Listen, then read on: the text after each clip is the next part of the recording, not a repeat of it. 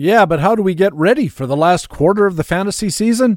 I'll ask Ray Murphy, co-general manager of BaseballHQ.com, next on Baseball HQ Radio. Learn to play the winner's way, 'cause Baseball HQ Radio starts right now. And here's your host from BaseballHQ.com, columnist Patrick Davitt. And welcome to Baseball HQ Radio for Friday, August the 10th. It's show number 30 of the 2018 fantasy baseball season. I am Patrick Davitt, your host, and we have another great Friday full edition for you. We'll have our feature interview with Ray Murphy, the co-general manager and columnist at BaseballHQ.com, discussing roster management down the stretch, first pitch Arizona, his boons and banes, and more. We'll have player news from the National League with Harold Nichols looking at closer changes in Washington, New York, and Miami, plus more. And from the American League, Jock Thompson looks at injury news in Houston affecting George Springer and Lance McCullers. And there's more from Jock as well. We'll also have commentaries from the expert analysts at BaseballHQ.com, the best fantasy baseball website in the business. In our frequent flyer comment, Baseball HQ analyst Alex Becky looks at Toronto third baseman Vladimir Guerrero Jr. And in our pitcher matchup segment, Baseball HQ analyst Greg Fishwick has a marquee matchup featuring Arizona right-hander Zach Godley in Cincinnati to take on right-hander Luis Castillo, as well as other weekend matchups. Later in the show, I'll have our weekly Talk with Todd, asking Todd Zola about how he's prepping for the stretch run. And finally, in Master Notes, I'll be talking about working the decimals, even at this late date. It's another big Friday full edition. Thanks for joining us at Baseball HQ Radio. Hey, what do you say? We're coming up to the quarter pole. We gotta talk some baseball.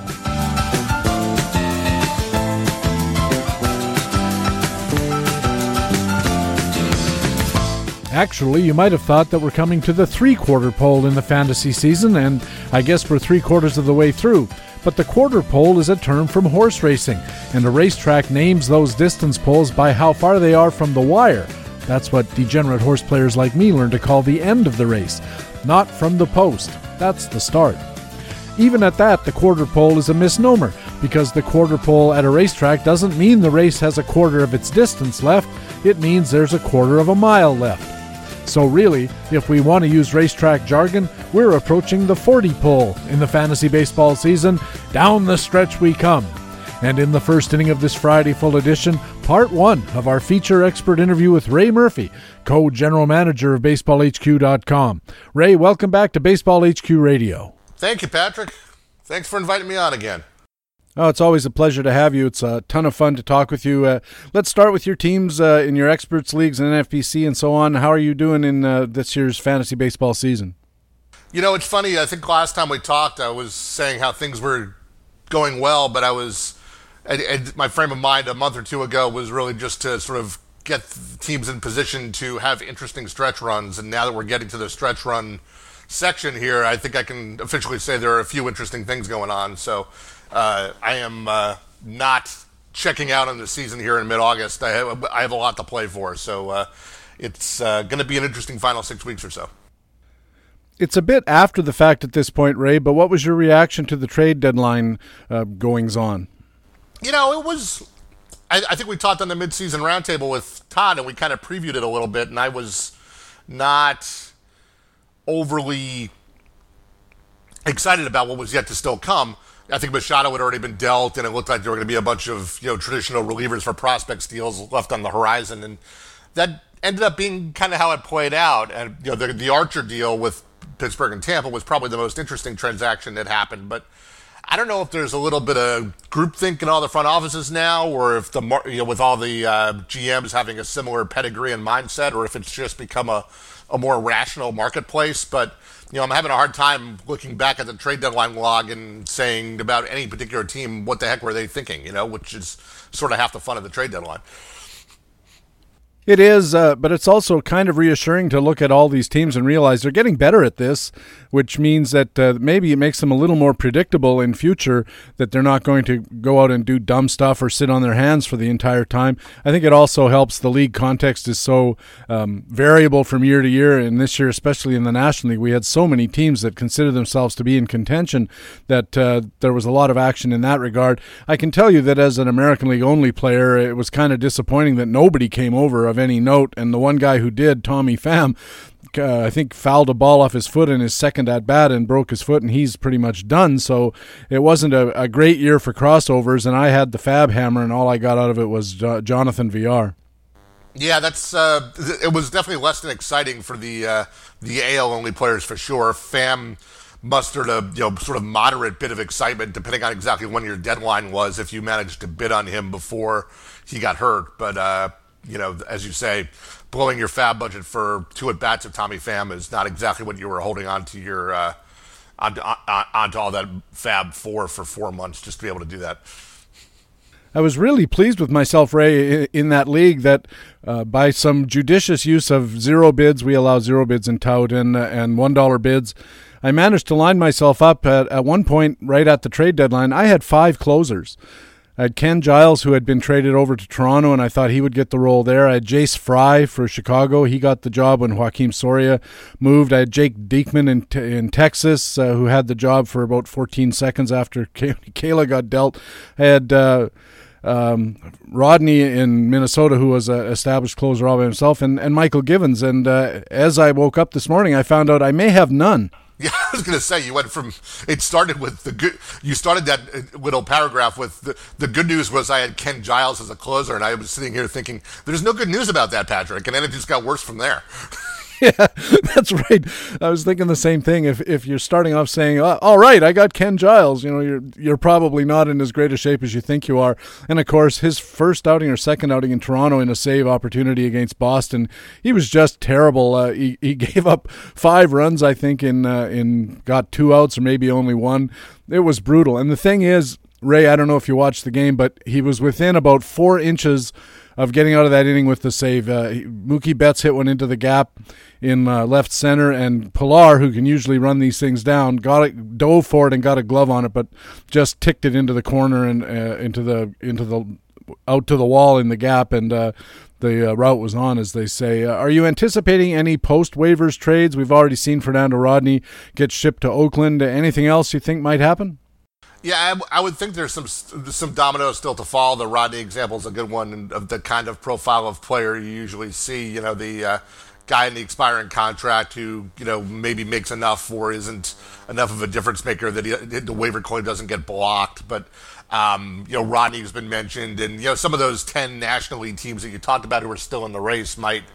As that sorts themselves out, that might unblock them or have some of them change direction. I know there's been some talk about some of the veteran pieces on the Giants as they continue to drift toward the back of that 10-team pack that, Andrew McCutchen could get flipped or something like that. So, there are, right up till September 1st, I'm sure there will be, some moves of consequence. And boy, staying on the closer theme for a second, I think the last week or 10 days has been the most volatile for closers of the entire season. You rattled off, you've already named 7 or 8 closer jobs that have changed since August 1st, and it's been wild. I was, in fact, watching, back to Giles, watching that game the other night, and it was funny because I've been something of a Giles apologist in the whole saga with Houston all year, even dating back to last year. It was sort of a chicken or egg thing where is Giles that bad, or had Houston gotten a little trigger happy with the quick hook where like he'd give up 2 singles in a row and they'd come and get him and not let him work out of anything. And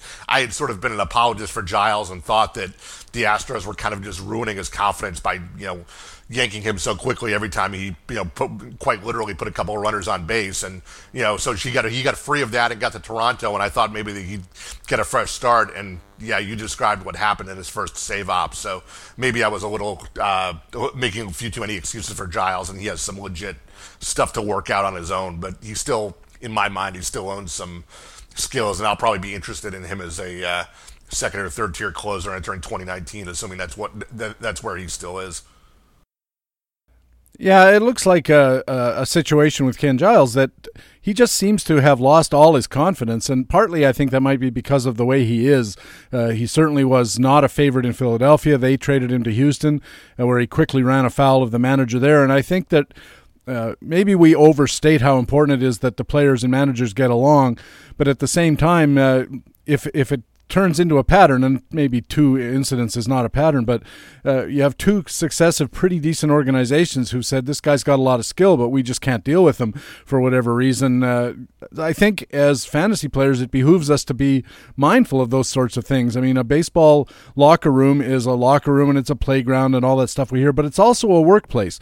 And we've all had workplace issues with guys who are just like not there mentally or emotionally when you're trying to get the job done, regardless of what it is you do. We probably shouldn't talk about the Baseball HQ HR department, Patrick. Just kidding, of course. Yeah, that's all very true. And there's one other possibly relevant aspect. There's a lot of layers to the onion with Giles. Yeah, they all make me cry. One other thing that kind of stuck in my head with him was after.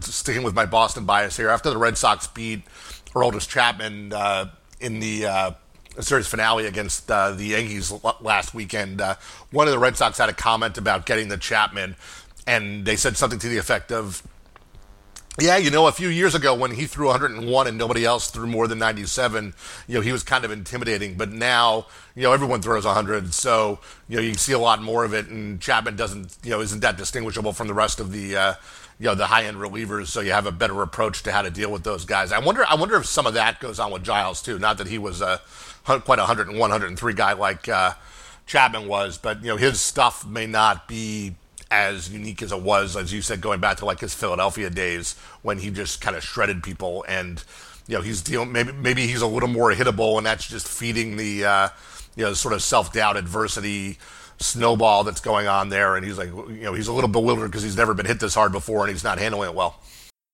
I think that's an issue as well. I mean, we know that baseball, they say, is a game of failure, but usually we're talking about the hitters, where you're lucky if you get one hit in 3 at bats. But pitchers, it's not a game of failure for them. Most often it's a game of success. I mean, most pitchers do pretty well. Even the bad ones strike out more guys than they walk, and they don't give up that many runs. And generally speaking, inning by inning, they do pretty well. And then all of a sudden, especially if you're a dominant guy like Giles had been, where as you said, he finds himself struggling a little bit, and all of a sudden, whatever frail twig of confidence this whole edifice is resting on snaps, and the next thing you know, this guy's floundering around. Yeah, that's exactly right. And then especially with these big power arms, anytime they've been in trouble in their past, the rare occasions it's happened, what do? They just reach back and throw harder, or try to, and that's when the command breaks down and you start, throwing straight fastballs down the middle of the plate, and even if they're 98, 99, those are going to get clobbered. So, maybe it's one of those cases where an off-season's worth of perspective and a fresh start and a fresh stat line next year helps. Although this is now, considering this started in the postseason last year with Giles, we are sort of already into a full calendar year. As you can tell, I'm kind of fascinated by the whole case. I am too, and I know we're spending a lot of time talking about Ken Giles, but I think it's an interesting case to look at, especially for when we're thinking about next year, as guys in last place like me are always thinking about next year. And I look at Giles, and the first thing that jumps out is his dominance rate has fallen from 14 strikeouts per 9 in 2016 down to 9.7 strikeouts per 9 this year, and you think to yourself, whoa, that's not good. But his walk rate has fallen from 3.4 walks per 9 to 1. And his command ratio is up around 9.3, which is one of the highest ones you're ever going to see of any pitcher, I believe. And I wonder if he's kind of struggling to reinvent himself in some way that may pay off with some dividends in the future as soon as next year. And maybe for whatever reason, Houston was getting tired of him making the transition, and Toronto can afford to be a little more patient. Well, I think there's certainly an element of that in that, Houston may not, their intentions may not have been bad. They may not have just been tired of waiting for him to make the transition, but, they're trying to win a World Series this year. They just couldn't wait any longer. They needed to get somebody who could get them outs in September and October. And for that purpose, putting aside all of the off-field issues, I'd much rather have it sooner than Giles. To your point, the Jays can take the longer view and bet on Giles, regaining some semblance of his established skill level. And who knows? It's also one of those things where, a new video, some new video analysis, a new pitching coach, a new grip on a slider, any one of those kinds of things that a new organization, right, a new philosophy might, they might have a whole checklist of things they can go through with Giles and something will click. Well, the last comment I'll make about Giles is in his 14.0 Dom year in 2016, his first pitch strike rate was 64. This year, 64. His velocity was 97.2. His velocity this year, 97.3. So it's not like he's not throwing as well. In fact, you may argue he's throwing better than ever. So it could be a coaching thing. It could be a movement thing. Maybe he's tipping pitches. You're right. It could be any one of those kind of things. You're listening to Baseball HQ Radio. Patrick Davitt with Ray Murphy, co-general manager of BaseballHQ.com, a columnist at the site. And Ray, our theme for this Friday Full Edition is how to play fantasy baseball down the stretch. And to start, how are you preparing for the last quarter of the fantasy season with your teams? It's a mindset change that, I think sort of happens gradually over the year, but, we're at the point now where, it's really kind of crystallized, at least in my mind, and I think it should be in other people's minds, that, we think of it as a long season and it's a marathon, and, a lot of times at our draft or auction or with our early season pickups or roster management, we're playing a long game, and, we're trying to layer our roster or set things up to carry us through 6 full months, and keep the roster producing all year. Those days are over. We're into sprint mode now, and I think that that needs to sort of pervade everything you do with your roster. It's not a time for pet projects or sitting on the third guy in an unsettled bullpen who might back into some saves. Then that might still happen, but the impact is a couple of weeks worth of saves. It's not worth the payoff anymore. So playing time and roles become king, and in some ways the best way you can move the needle in any counting stat on the pitching side or on the hitting side right now is to get more at bats and innings than your competition. So that trying to read the tea leaves of what teams are doing post trade deadline with roles is critically important. I know our staff at Baseball HQ spends a ton of time trying to figure that out and document that for everybody. And I think it's time to put aside all your pet projects. Stop playing the long game and really just really micromanage the roster week over week or day over day if your league allows it, right through September 30th. It's funny you should mention that, Ray. I was thinking that at BaseballHQ.com, our mantra is always buy skills, not roles. To what extent does that change when we are down to these last 40 games and roles become more important? I think it changes quite a bit. One example that I can point to just from the past week is this guy, Jeff McNeil, who's sort of taken over the second base job with the Mets after Asdrubal Cabrera left for Philly. And in the haze of the trade deadline, I was a couple of days lagging in posting a projection to the website for McNeil, and a couple of guys in our subscriber forums, posted a question about it, or politely called me on that and said, "Hey, can we get a projection for McNeil?" Somebody actually said, "Hey, look, I've got my waiver wire, my fab is tonight. I'm in an NL only league, and I need to know if McNeil is better than replacement level."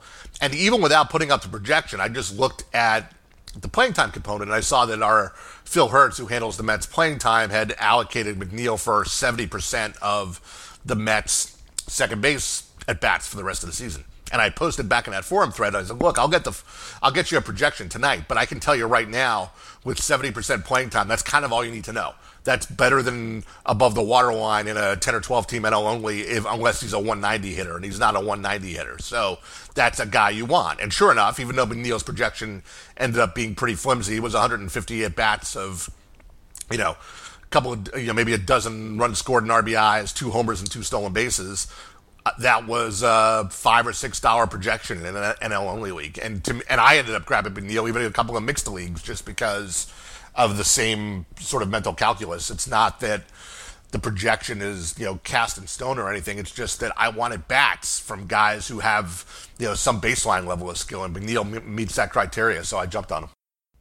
Anybody else that pops to mind when you think about playing time changes that might benefit a guy who's under the radar a little bit?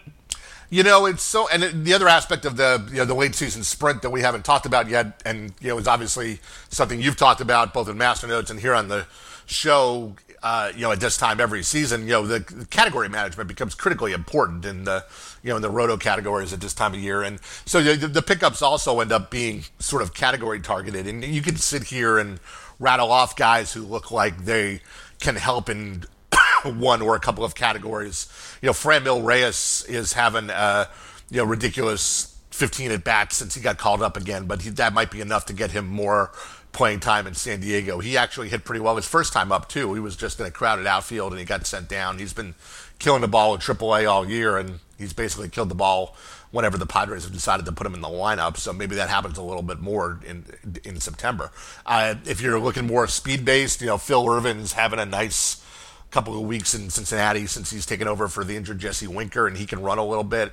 There are, if you comb your waiver wire and you're willing to sort of relax those standards we had earlier in the year about small sample sizes, that sort of thing, there are flyers to be taken on just about any need you might have.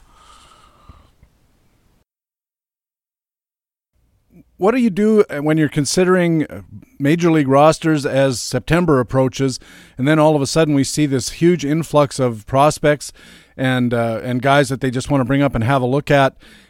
As far as calculating playing time for Baseball HQ, the site, and as far as calculating or assessing playing time for your own purposes on your own teams, how concerned are you, especially with the also-ran teams, that it's more difficult to figure out who's going to be playing when and how much on teams that are out of the running and might want to take a look at their AAA guys?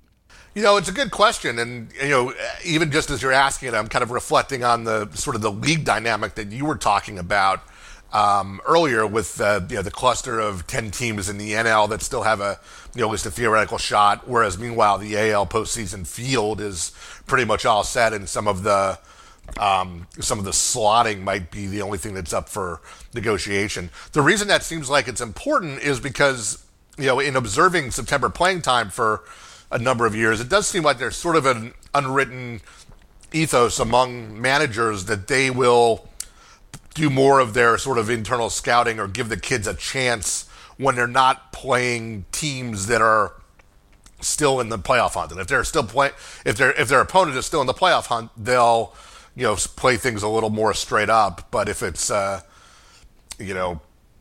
Padres Reds game in September, you're liable to see all kinds of crazy things. So that matters in the distribution that you were talking about this year, because in the NL, where virtually everybody's still mixing it up, you might see things stay a little truer to form into the third or fourth week of September in most games, because there's going to be a theoretical contender in almost every game. But meanwhile, on the AL side, maybe things get a little fast and loose with the rookies a little earlier in September, because there will be so many, Tigers Orioles games or what have you that that will provide opportunities for those guys. That'll be something to watch, even fairly early on in September, to see sort of what the adoption rate is of letting those guys go. I also wonder, when I'm looking at the tea leaves, how much a team that's out of the running and has been for a while, and I live near Toronto, so I'll talk about them. Almost the only thing that the fan base has to look forward to is, when is Vladimir Guerrero Jr. going to be called up? And I presume, because of the playing time rules and service time rules and so forth, that they'll probably wait now till September. It's only another couple of weeks. So as to, I don't think that the September time counts on a prospect's service clock. So it's in the Toronto's interest to not promote him right now with so little time left till September. But when he gets called up, he figures to play. Unlike somebody who, as you say, maybe with Oakland or the Yankees or Boston, these teams have to keep going because they're fighting for their spots, or they're fighting to improve their slot and try to avoid that play-in game in the case of the Yankees. So there's a lot of dynamics going on in that regard. But in the American League, most of them, as you say, are going to feel free to do whatever it is they like for competitive reasons, for assessment reasons, and for fan-pleasing reasons. In the National League, it's quite a different story. I was looking today, the wild card race has Milwaukee, Atlanta, Arizona, and the Dodgers all pretty much even. Yeah, that is quite a frenzy. And Guerrero is certainly the highlighter, the headliner, highlighter is like a merge of those two words. That's a funny one. The headliner of the people we'd like to see in September. I don't think you've got it quite right on the service time. I know the September the September call-up time does not count toward Rookie of the Year eligibility, but in terms of free agency, I'm pretty sure it does count. But that, I still think he comes up in September unless the Jays are thinking about playing games with, all the way into the Super 2 arbitration deadline and keeping him down till like next June, which seems unlikely to me. I would still think we're going to see him in September. And to your point, the minute you call him up, you should be playing him every day. You're not calling him up to sit. And that goes for him. That goes for Bichette. That goes for any of the guys that Padres want to call up, whether it's Luis Urias or anybody, or Tatis or any of those guys. There should be some guys getting, there's still a school of thought that people think that like just getting their feet wet in the majors in September kind of level sets them for the to hit the ground running the following April. So for those guys who get called up, you would think they're going to get a couple of weeks of at bats. You mentioned the importance of category management, something Todd and I talk about a lot. When we're trying to figure out how realistic our expectations are for the category, and I'll be talking more about this with Todd when Talk with Todd comes up a little later on in the show. Sometimes I think, in my experience playing, that guys look at where they are rather than where they're going to be. And for instance, I had a trade offer in my league not long ago. A guy with a lot of home runs offered me a home run hitter for Malik Smith. I'm 35 home runs behind the next guy. Like, I need 35 home runs in the next 5 weeks to pick up 1 point. But I'm in the middle of a bunch of stolen bases, and I figure I can pick up 4 or 5 points in that category. And I wondered, in some way, did this guy just look at where we are and think, well, he couldn't even have done that with my 35 home run gap. But even looking down the road, if I was only 10 behind now and probably projecting to be 15 behind by the end, it's very unlikely that somebody's going to get me 15 home runs between now and the end. Why would I make that deal? And why aren't people looking at where we're going to be rather than where we are at the moment?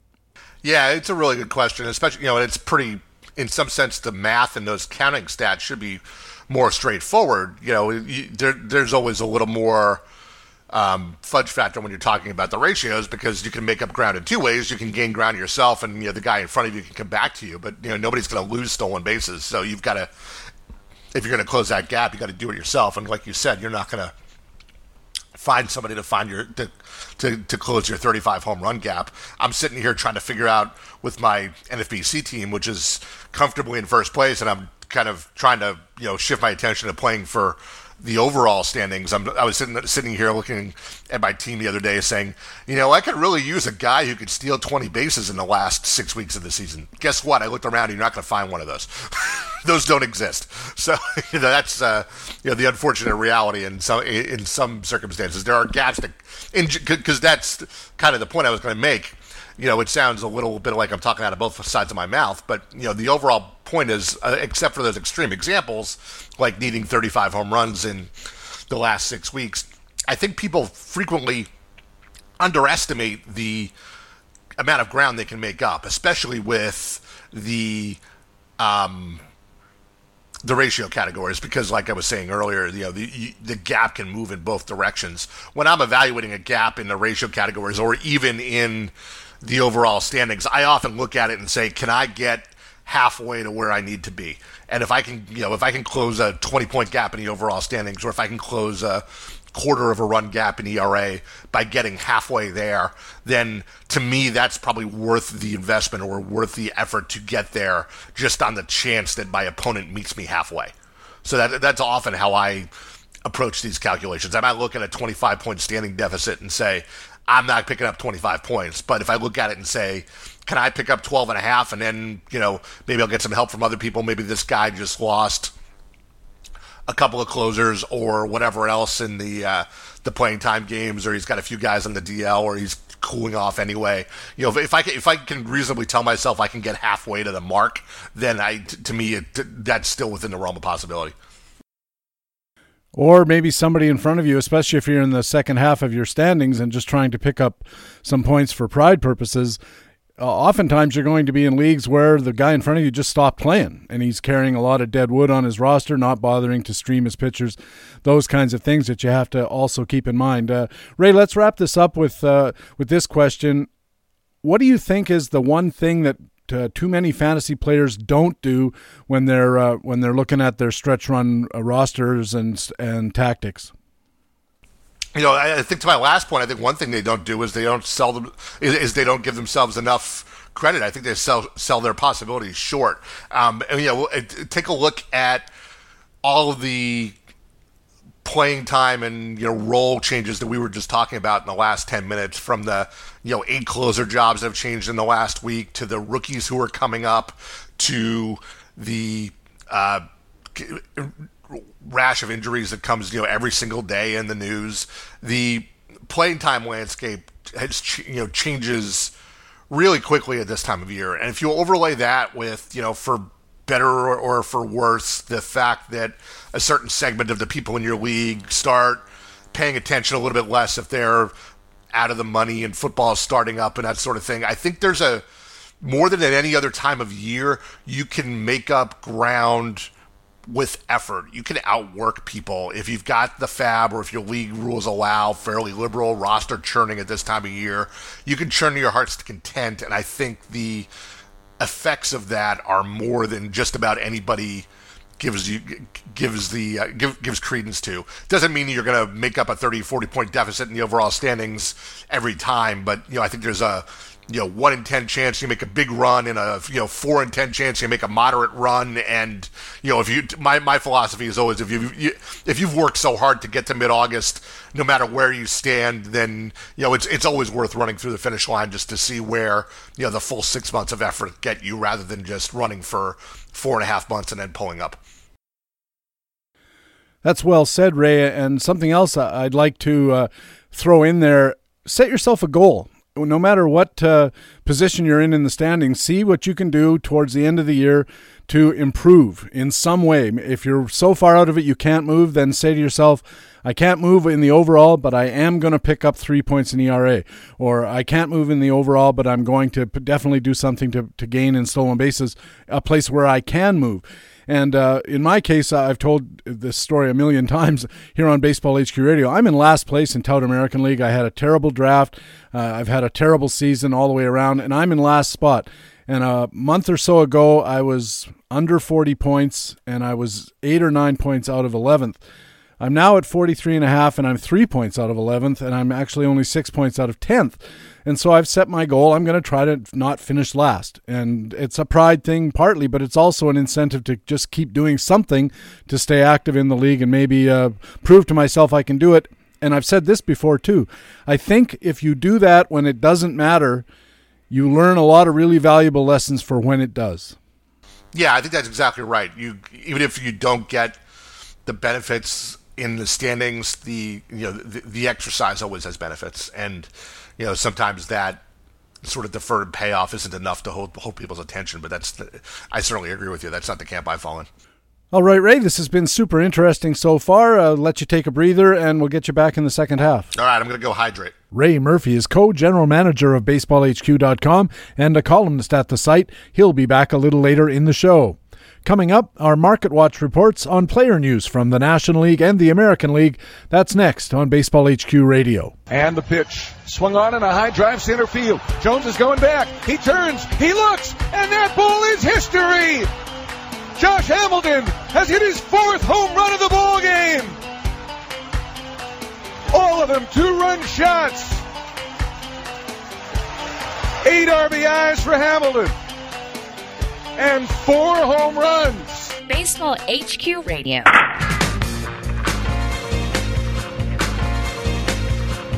And welcome back to Baseball HQ Radio. I'm Patrick Davitt. Time now for our Market Watch player news reports. Jock Thompson is on deck with the American League report, and leading off, it's the National League and our old friend, Baseball HQ analyst Harold Nichols. Nick, welcome back to Baseball HQ Radio. Thank you, Patrick. Good to be here. Lots of news this week. Lots of news, and a lot of it affecting closers, which is interesting at this time of the year, given the importance of the saves category in a lot of league races in fantasy baseball. So we'll start in Washington. Closer Sean Doolittle went on the DL a while ago with a foot injury, and they breathed a sigh of relief because they had recently acquired Kelvin Herrera to do backup duty, and an established guy in his own right. Now he's on the DL. He's got some tightness in the throwing shoulder, they're calling it. Phil Hertz covers the Nationals for Playing Time today at BaseballHQ.com. What happens now in the Washington bullpen? We've got Doolittle and Herrera out. Yeah, Herrera is being called a rotator cuff impingement, and no word on how long he will miss. But it sounds as though it could be a fairly serious sort of issue. At this point, we reduced his playing time, his saves by 40%. So that's quite a cut into that. It looks as though at this point that the saves will go to Ryan Madsen. Madsen has been pretty good through most of the campaign so far, and he becomes really the favorite. He's struggled sometimes, but given up only one earned run over 11 appearances since July 8th. So Madsen is probably the guy to look at. They recently traded for Greg Holland, to help bolster the pen. But Holland has been kind of off and on, and one of those things where I don't think they're going to throw him in any kind of a save situation right now. It's really questionable whether he solidifies anything. He was so awful with the Cardinals that they had cut him, even though they have to keep paying him, and he had a 7.03 xERA, a 1.0 command, and a minus 57 BPV. So Holland is certainly a name, but don't expect him to do much in Washington. As we said, Ryan Madsen looks like the guy that they will turn to at this point. Nick, I thought it was interesting that the player recalled to take Herrera's spot on the roster was Coda Glover. He was missed most of the season, but I think last year he was given a shot at closing. I don't think he fared too well, but is Coda Glover in the mix? Well, Coda Glover is probably a possibility. We've got him down for maybe only one save the rest of the way, but depending upon what happens in that pen, if you go back to last season, Coda Glover had a 5.12 ERA, so it wasn't really very good. An xERA of 4.02, but a BPV of 114. So there was some skill going on a year ago with Coda Glover, even though it wasn't converting very well into an ERA. A save percentage, a strand percentage of 57% is what killed him. And so there's a possibility that Coda Glover could get in the mix. My guess is they would be hesitant to hand him the ball at this point, based upon last season's performance and not a whole lot of experience. On the other hand, he had a shoulder issue in his own right that cut short his 2017 season and part of this year as well. So maybe Coda Glover might be somebody to keep in the back of your mind, or if you need to speculate, put a guy on reserve and see what shakes out. If that's possible, it might not be a bad play. More closer news in Miami. Struggling Kyle Barraclough is out as Miami closer. Phil Hertz covers this story as well for Playing Time today. Nick, this is not a huge surprise given Barraclough's recent performance as closer. No, it's not. I mean, Barraclough has been struggling a lot recently as the closer. So certainly the announcement that he's been removed is not a surprise, as you say. Three possibilities really to replace him. Probably the leading closer, the most obvious closer in waiting has been Drew Steckenrider. We promoted Steckenrider really early in draft time in the year, but the problem is that very lately Steckenrider's not been very good. Over the last 31 days, ending on August the 7th, an xERA of 4.75, a DOM of 8.7, which is well behind his career DOM of 11.7. So, Steckenrider's been struggling a bit. Another possibility might be, Adam Conley. Conley has been a little bit better over the same period. xERA 3.83, DOM of 9.3. He is a left-hander, and that might be an issue. Maybe the Marlins could go with matchups or elect to use a committee. Another possibility would be Tehran Guerrero. Guerrero just got back from the DL a week ago, throws in the upper 90s, an xERA of 3.84, 11.5 DOM, but he has control issues, a control of 5.1, and that, of course, is unacceptable, especially in a closer. And just before we went to this interview, Nick, I was looking at Barraclough's last few games, and in his last 6 games, he gave up earned runs in all of them but one, including one four earned runs and one 5 earned runs in 2/3 of an inning both times. So I guess the question for Manager Don Mattingly is, what were you waiting for? Gosh, Los Angeles Dodgers closer Kenley Jansen, some scary news here, Nick. He was sent to the hospital on Thursday night with an irregular heartbeat before the game even started in Colorado, and he's going to be sent back to Los Angeles for more tests. Now, this story was on ESPN early Friday morning, and what's the latest news on Kenley Jansen? Well, Jansen, as you said, had been sent back to Los Angeles to visit his cardiologist. This is not something that's new. He's had this irregular heartbeat before. In fact, the last time I think it was actually happened was during an appearance in Colorado. So maybe the air has something to do with it. But anytime you're talking about, as Dave Roberts said, anytime you're talking about the heart and irregular heartbeat, you've got to be very, very careful. The altitude could be a problem in Denver, and they wanted to be proactive in getting back to Los Angeles and see if things straightened out. He spent a month on the DL during 2011 because of blood thinning medication that he was taking to treat that. Was out again in 2012. So this is not something that's new for Kenley Jansen. And as they said, once they see the cardiologist, they'll know more about it. The save on Thursday night was gotten by Scott Alexander. Scott Alexander is not someone anyone may be real familiar with at this point. But Scott Alexander has actually pitched relatively well this season, a 3.27 ERA in 52 games, 2 saves at this point, 2 wins, 45 strikeouts in 52 innings, 7.7 DOM, a 4.1 control, and that's not real good, giving him a 1.9 command ratio, which is something we certainly don't like to see, a BPV of 77. So Scott Alexander does not have the closer-worthy kind of skills that we would look for, but looks like the guy who may get the chance to do the job in the short term at least.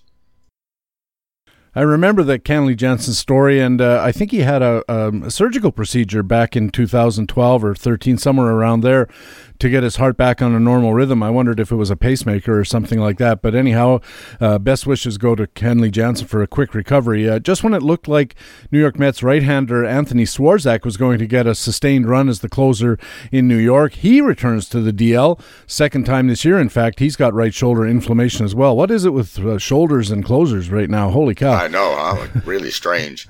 Phil Hertz on the coverage for Baseball HQ. Who gets the few saves that are going to be had in Citi Field? They don't think that this injury is very serious, but it looks like Robert Gesellman got his 4-out save on Saturday. So if you're looking for the guy who gets the rare Mets save, it might be him. On the surface, he's pitched better lately, but skill-wise, we're looking at a guy with a 4.01 xERA and a 63 BPV over the last month.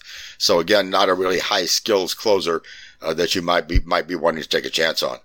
Yeah, and as Phil said, and as seems obvious, there's not going to be a lot of saves there anyway. No, there's not. There's not really.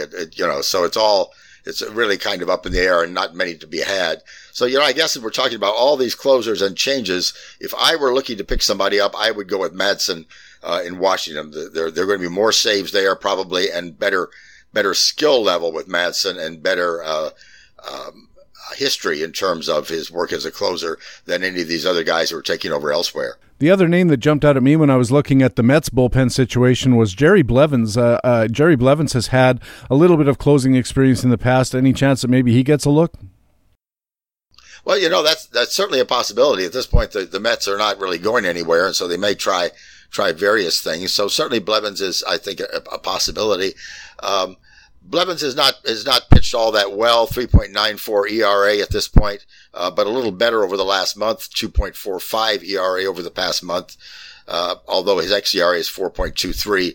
And again, the skill level is not high, a 14 BPV for the year, a 51 BPV over the last month. So not somebody you would really want to take a great chance on, but he might pick up a save or two. Also a left-hander, which works against him, but his last 7 outings, all no earned runs, which is not to be sneezed at, especially in a situation like the Mets are looking at. Finally, some non-closer news. Pittsburgh traded for Tampa shortstop Adeiny Hechavarria for a minor leaguer. Rick Green covers Pittsburgh for playing time today. What role should we expect for Adeiny Hechavarria in a Pirates team trying to make the playoffs?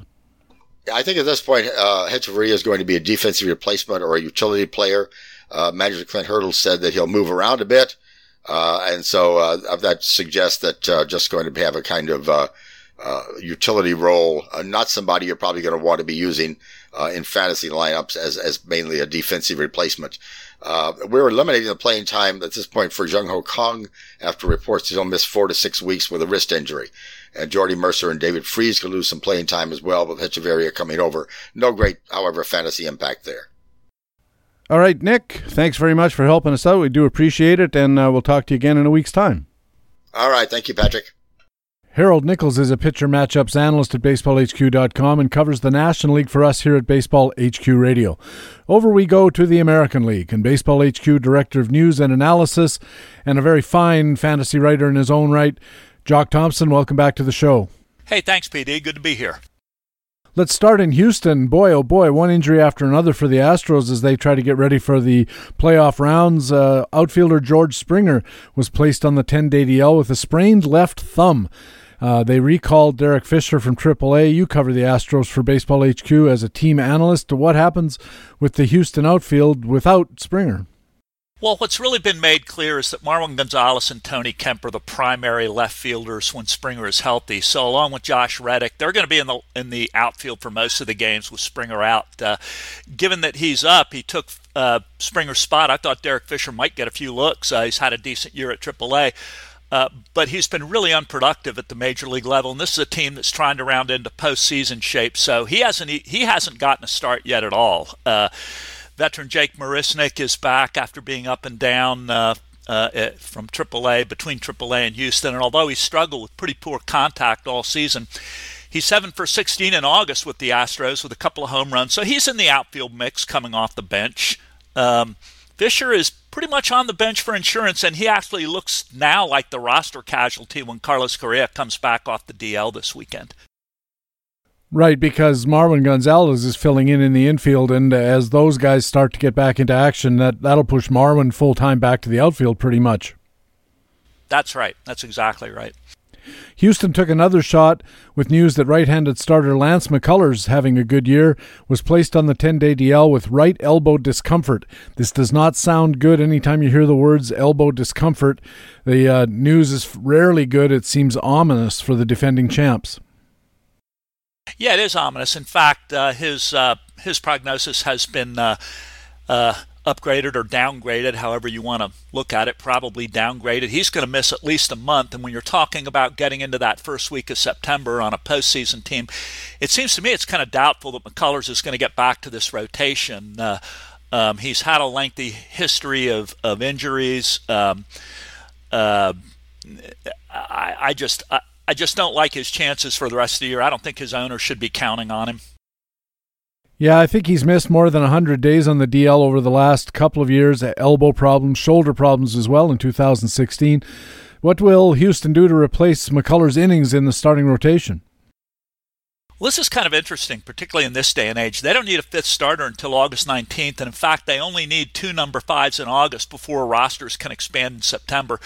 So they have plenty of time to reset their rotation and make some decisions. And, of course, the best news is that their depth has them in such good shape to weather this kind of a setback, particularly with an expanded roster.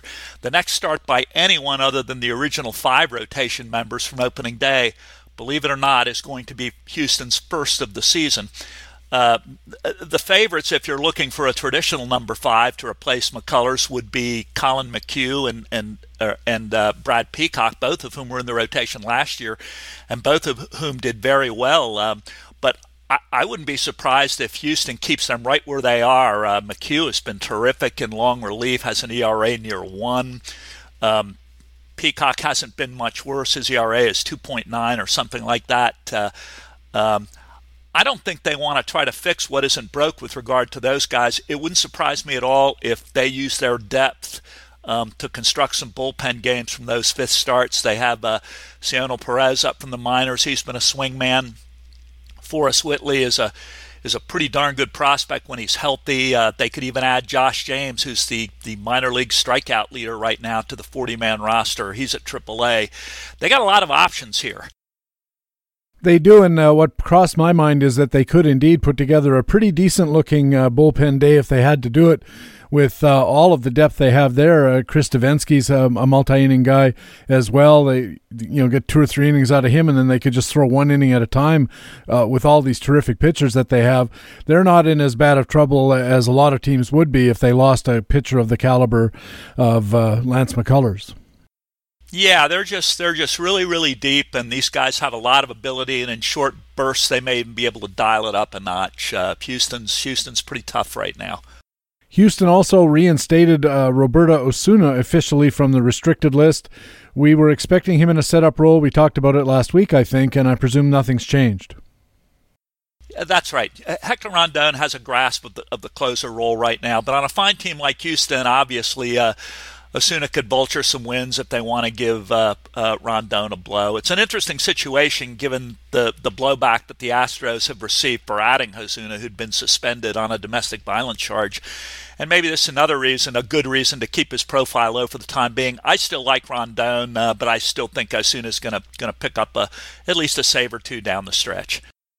I think so, too. I think he's slotted in right behind Rondon as the primary setup guy ahead of Will Harris, Ryan Presley, who they just acquired from Minnesota a little while back, and Davinsky's a little earlier in the game, more of that multi-inning role. And I can see Roberto Osuna not only vulturing saves, but I can see him vulturing some wins. They're a good team. They have a lot of pop, and if he gets into a tie game late because they don't want to use Rondon, then all of a sudden that puts Roberto Osuna in the position to pick up some wins in a vulture role, and that could be adding to his value down the stretch as well. I spoke with Nick in the National League News about Washington releasing Sean Kelly, and now Oakland picked him up, I think as some kind of trade. They sent them some international slot money, got cash back, one of those kind of things. Basically, they just grabbed him after Washington gave up on him. Rod Truesdell covered this story for Playing Time today. What role will Sean Kelly play in Oakland's bullpen? Well, this is what Oakland has been doing pretty well since they got into contention for the wild card. They've been picking up pitchers for pennies on the dollar, guys who aren't great but are good and who can help them. Kelly has a gopher ball problem with Washington, but if he moves to Oakland, the Coliseum is obviously going to help him here. Other than that, his skills have been pretty good. He's not walking a lot of guys. I think his walk rate is under 2 per 9. He's still striking out 8 or 9 a game. He's going to slot in middle relief. He's obviously not going to be a late inning guy, not the way Oakland has that thing set up right now. We'll talk about that more in a few minutes. But this is a really good pickup, and it's going to help Oakland probably do some bullpen games as well down the stretch, and they're going to need those games in September. Well, you mentioned that Oakland made some other moves. After the post-waivers trade deadline passed, we got the trade frenzy started by acquiring Fernando Rodney from Minnesota in Oakland. Where does he slot into what has been a very successful Oakland bullpen so far? Yeah, and even Rodney, who's had a really good year, 3.09 ERA, 25 saves. He's still striking out over 10 batters a game. He's not going to replace Blake Treinen, who's now an elite closer, but along with Juris Familia, who Oakland also added, that's another competent arm, late-inning arm to that bullpen. He's probably going to do a little bit of mix and matching in the late innings. I still think Treinen's going to get most of the saves, and I think we have him at 85% right now after the Rodney acquisition. But this is a really impressive bullpen. It is, and I think they're going to be fun to watch as well because, as we know, when it gets into the playoff time, presuming that they get into the actual playoffs, the rotation shrinks and more load gets put onto these guys in the bullpen to get outs, and they can turn batters into outs really effectively with Treinen, Trevino, Familia, now Rodney, maybe Sean Kelly adding him. And that's not the end of the bullpen for Oakland either. They've got some other guys they can throw out there as well. This is a well set up team for the playoffs especially. Yeah, and particularly given that the weak spot still is the rotation from an injury standpoint. We'll talk about that a little bit more as well. But they've got some injury risk in that bullpen. They've got some guys who look like right now they're 5-6 inning guys, maybe even less. That bullpen's going to be a big part of their success down the stretch. And with Fernando Rodney out of the picture, Jock, who gets the closer role in Minnesota? Yeah, that's a real good question. This just happened, obviously, the late the night before we've recorded this session, but it looks like to start out it's going to be Trevor Hildenberger, who's been pretty awful against right-handed pitching. I think he has an 824, or I should say right-handed hitters. He has an 824 OPS against right-handed hitters. Addison Reed is another guy. He's shown some real skill slippage this year, 4.74 ERA with an expected ERA to match. He was put in the Thursday, August 9th game in the ninth inning, and he lost that. Also, Taylor Rogers and Trevor May. May is kind of interesting. He's coming off of Tommy John surgery. He's always had big swing and miss, and he's actually looked good in his first 4 innings. His MLB track record hasn't been great. He's always like I said, he's always been able to get a lot of swing and miss, so he may be an interesting name to watch, but this is not a real good collection of pitchers to speculate on closers either. I don't know if any one of them is going to get a 5 or 6 saves down the stretch to help you out, but we'll see what happens.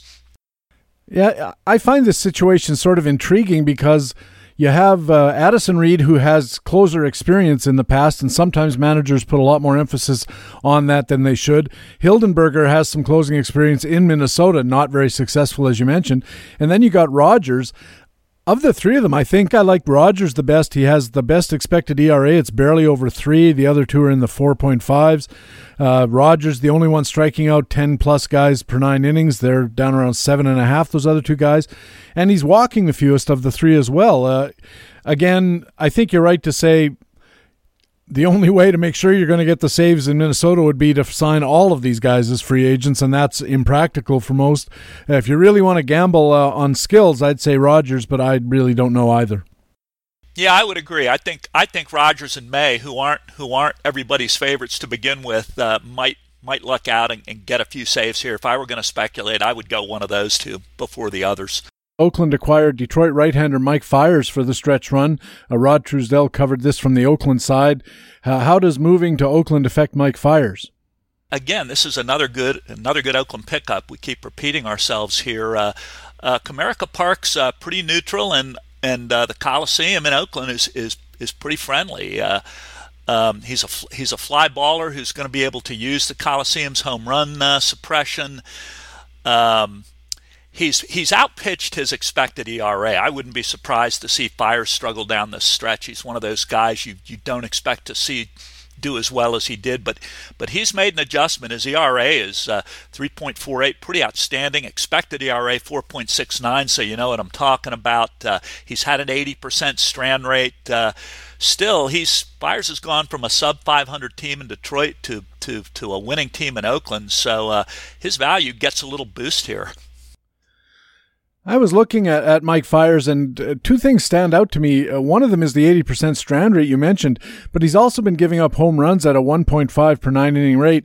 And boy, those two numbers don't really sync up very well, do they, Jock? If he's giving up that many home runs, he shouldn't be stranding this many runners.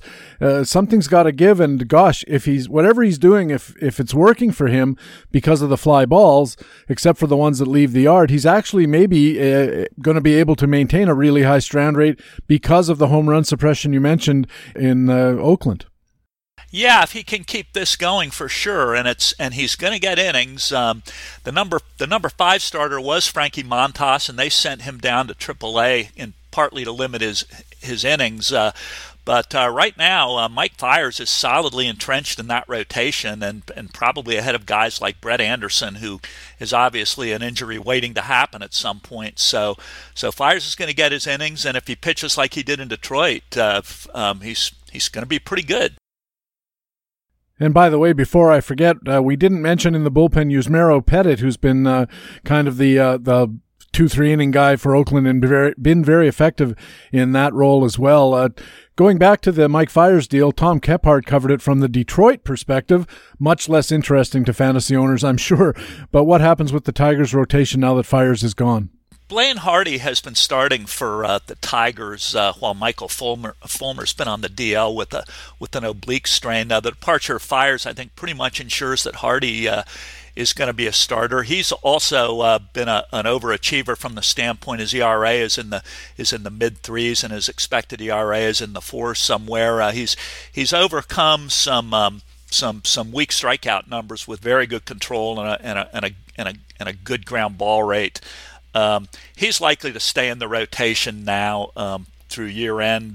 Drew Verhagen, Tom Kephart thinks that Drew Verhagen, who's a reliever right now, a multi-inning guy, is likely to see more action while Fulmer is still out taking Fiers' spot. Verhagen is a guy who's actually got some pretty interesting strikeout and ground ball numbers. Terrible ERA, 6.08. I don't know how he's going to do as a starter. Like you alluded to early or before I started talking, I don't watch the Tiger pitching staff that much, at least at the MLB level. They obviously have some good minor leaguers, but that pitching staff isn't going to help you very much from a fantasy standpoint. No, it's not. It's real interesting to look at the top five starters there. Matt Boyd, Liriano, Zimmerman, now Blaine Hardy and Fulmer. Their xERAs are, listen to this, 445, 488, 424, 444, 423. So they're all, within half a run of each other in xERA, and their ERAs are pretty much following right along, 433, 437, 431, 450, and the outliers, Blaine Hardy with that weird 363 ERA on a 444 expected ERA. I don't know what to make of the Detroit pitching staff, and I don't know from a fantasy perspective how willing I'd be to really invest anything in any of them. Yeah, exactly, and that's the problem. You just don't know if Hardy's going to go through a correction phase or not in these 6-7 weeks. You sure can't count on him continuing that ERA, but now with Fiers gone, he's going to get the chance. All right, Jock, another interesting week. We'll have more news to talk about in a week's time, and I'll talk to you then. Okay, PD, see ya. Jock Thompson is Baseball HQ's Director of News and Analysis and our man on the American League beat here for Baseball HQ Radio. When we return our Baseball HQ commentaries, we have the frequent flyer and pitcher matchups coming up on Baseball HQ Radio. Right now, though, it's time in the show when I get to let you know about some of the great content that lets us say BaseballHQ.com is the best fantasy baseball website in the business. And listen to these articles that'll help you down the stretch. In From A to Zinke, columnist Fred Zinke looks at 50 for 50, the 50 players who will help the most for the last 50 games of the season. In Playing Time Tomorrow, analyst Brandon Cruz looks at roster situations in the American League Central, including Jason Kipnis on the hot seat in Cleveland, Detroit's perplexing commitment to old-timers, and a possible rotation shakeup in Minnesota. And in Facts and Flukes, we have a deep look spotlight with Ryan Bloomfield looking at Texas infielder Jurickson Profar. Those are just 3 articles among literally dozens, a small sample of all the great content you'll find at Baseball HQ all the time. Player performance validation in Facts and Flukes, news updates in Playing Time Today, roster forecasting in Playing Time Tomorrow, buyer's guides for hitters, starters, and relievers. We have fantasy market analysis, injury analysis, and tools like our player projections, daily dashboard, leading indicators, and other content and tools you can use to improve your teams and win your leagues. And they're why we call our site the best fantasy baseball website in the business.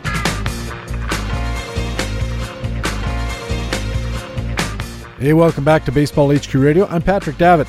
Time now for our regular HQ Radio commentaries. Coming up, we have our pitcher matchups report, and leading off, it's the frequent flyer, where we apply BaseballHQ.com tools to pick out players on whom you might want to take a flyer, because they could be available in your free agent pool, and they have the potential to deliver big returns.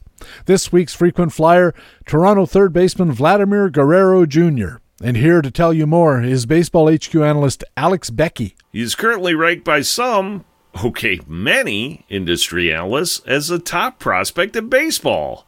Our own Chris Blessing, his top third base prospects in 2018 article on BaseballHQ.com, even said, descriptively, that he has, quote, potential out the wazoo. But timing the market for 19-year-old Toronto Blue Jays third baseman Vladimir Guerrero Jr. can be daunting, to say the least. So let's begin with what we know. First, Mega prospect Vladimir Guerrero Jr., as he was referred to in Jeremy Deloney's 2018 Toronto Blue Jays organizational report on BaseballHQ.com, is probably long gone in dynasty leagues, but might still be available in redraft leagues. Next, Vladimir Guerrero Jr. is having an amazing season, moving through 4 levels of the minors in 2018, going from the rookie Gulf Coast League all the way to the AAA International League, while batting a combined .405 with 15 home runs in 2018. Not bad. Then again, why would Toronto rush him? They're out of contention. In other words, there's absolutely no indication from Toronto's front office that Vladimir Guerrero Jr. will arrive in 2018.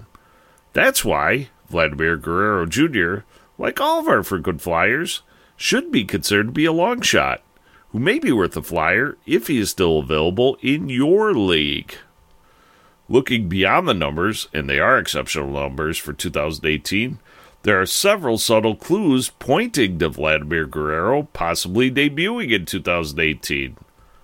One such clue may be the timing of his promotion to AAA. In other words, isn't it entirely possible that a July 31st jump to AAA, which appears to be on a set schedule, could foretell a September call-up? Another clue is the injury to third baseman Josh Donaldson, who has been out with a calf injury since May and will become an unrestricted free agent at the end of the season. So wouldn't it make sense for Toronto to give Vladimir Guerrero Jr. an extended look in 2018? Of course it would. Plus, it's important to remember that, despite his age, 19, Vladimir Guerrero Jr. did sign as a 16-year-old in 2015, so he already has 3 years of professional experience under his belt. But, as Brent Hershey pointed out in his April 12th The Eyes Have It commentary on BaseballHQ.com, 19-year-olds aren't supposed to look like this, nor play at this level. But he does, and perhaps that's the best reason to consider adding Vladimir Guerrero Jr. as our frequent flyer for this week. For Baseball HQ Radio, I'm Alex Becky of BaseballHQ.com. Alex Becky is an analyst at BaseballHQ.com and has our frequent flyer comment here on Baseball HQ Radio every week. Now it's time for pitcher matchups. Baseball HQ rates matchups on a scale centered on 0. Starts higher than +1 are rated strong starts, while starts rated -0.51 or worse are rated weak starts. Those in between are judgment calls. And here with a scan of Arizona right-hander Zach Godley in Cincinnati to take on right-hander Luis Castillo, as well as some other weekend matchups, Baseball HQ analyst Greg Fishwick. Fresh off a VIP baseball experience with Alex Becky in Minnesota and Iowa, we return with another weekend matchup segment before more travels take us away over the next 3 weeks.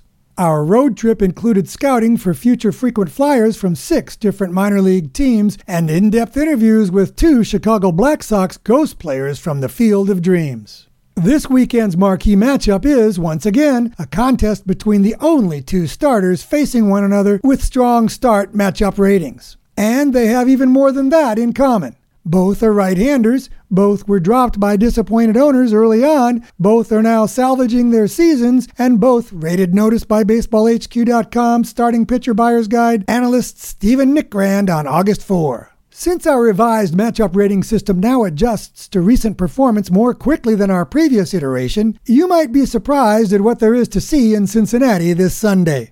Visiting Arizona 28-year-old Zach Godley brings in the higher matchup rating at .099. But Cincy's 25-year-old Luis Castillo is not far behind with an .073. Nickrand highlighted Godley's goods as follows, quote, Zach Godley might be ready to finish 2018 like he ended 2017. While his stats in July weren't very intriguing, 4.28 ERA, 134 whip, his skills were very good. 11.0 strikeouts per 9 dominance rate, 3.5 walks per 9 control rate, 50% ground ball rate, 131 BPV.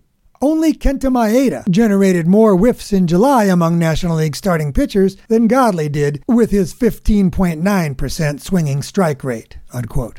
And about Castillo, Nickrand wrote, quote, Luis Castillo resembled in July what we saw late in 2017. He put up a nifty 2.25 ERA and 104 WHIP over 5 starts, and those marks received plenty of support from his skills. 8.0 strikeouts per 9 dominance rate, 1.3 walks per 9 control rate, 40% ground ball rate, 128 BPV. His command sub-indicators were even more electric. 15.1% swinging strike rate, 66% first pitch strike rate, and 33% ball rate." Unquote. Castillo came into 2018 with slightly higher expectations than Godley, garnering an average draft position of 92 after a 2017 BPV of 128. Godley's ADP was a bit lower at 117, and his BPV was slightly less at 122. For 2018, Castillo continues to hold a narrow edge with a BPV of 95 to Godley's 87. But Castillo's 2017 was fueled by a fortunate hit rate of 26% and strand rate of 76% in the small sample of his first 15 Major League starts. This season's rates for his next 23 big league outings are closer to normal, with a hit rate of 31% and a strand rate of 67%. Godley had 40 starts for Arizona before his 23 this season, so his track record is nearly twice as long. And his 2017 was based on a hit rate of 29% and a strand rate of 73%. It's team context that cements the 0.25 difference in this weekend's matchup ratings favoring Godley. As of this recording, the D-backs and Dodgers were tied for first in the West and tied for the second wildcard spot with the Braves. The Reds were last in the Central and 13.5 games out of the wildcard race. At home, Cincinnati is 5 games under 500, 24th in Major League Baseball. On the road, Arizona is 9 games over 500, 5th in the majors. Versus teams under 500, Arizona is 5 games over 500, 20th in MLB. Versus teams over 500, Cincinnati is 16 games under 500, 16th in MLB. Versus right-handers, the D-backs are 7 games over 500, ranking 13th in the majors. The Reds are 14 games under 500, ranking 26th. The D-backs are 2 games over 500 in each of their past 10, 20, and 30 games. The Reds are at least 2 games under 500 in each of their past 10, 20, and 30 games. In short, all signs point to an Arizona advantage, but Castillo is well positioned for a respectable performance. Chris Sale headlines this weekend's maximum matchup ratings with a magnificent 357. He's not expected to miss a beat in his scheduled return from a short trip to the DL for inflammation in his pitching shoulder, worrisome as that is. 4 more starters have matchup ratings in the 2s, and another 8 are in the 1s. Some interesting names among those include Walker Buehler, Joe Musgrove, Jack Flaherty, Kyle Gibson, and Robbie Ray. Our minimum matchup ratings unveil 8 below -1, including 2 below -2, both in the American League. That pair is Texas's Drew Hutchison, who goes up against Lance Lynn and the Yankees at the stadium, and Chicago's Dylan Covey, who's at home against Cleveland's Carlos Carrasco. Carrasco boasts the second-best matchup rating of the weekend at 284, and Covey has the worst matchup rating of the weekend at -243. That's a matchup differential of exactly 6.0 favoring Carrasco. Check our site to get updated matchup information every day. For Baseball HQ Radio, I'm Greg Fishwick of BaseballHQ.com. Baseball HQ analyst Greg Fishwick does our weekend pitcher matchups during the season. When we return, part 2 of our feature expert interview with Ray Murphy, co-general manager and columnist at BaseballHQ.com. That's coming up on Baseball HQ Radio. The 1-1 swing and a drive to deep left field. It's got a chance. Upton going back. It's going to go. Home run, Bartolo Colon. Repeating. Home run, Bartolo Colon. 7-line army in right field might tear this ballpark down. Colon carried his bat with him until he was about 10 feet from first base. He's taking the slowest home run trot you've ever seen. He just got to Tim Tuffle, the third base coach. He is approaching home plate. He touches home plate with his first major league home run. And they are going to give him a silent treatment in the dugout. They have vacated. The Mets have left the building. Bartolo Colon is the loneliest man in San Diego as he reaches the Mets dugout after hitting a home run, and there's nobody there to greet him. And now here they come up the dugout steps. Yep. Wow. Baseball HQ Radio.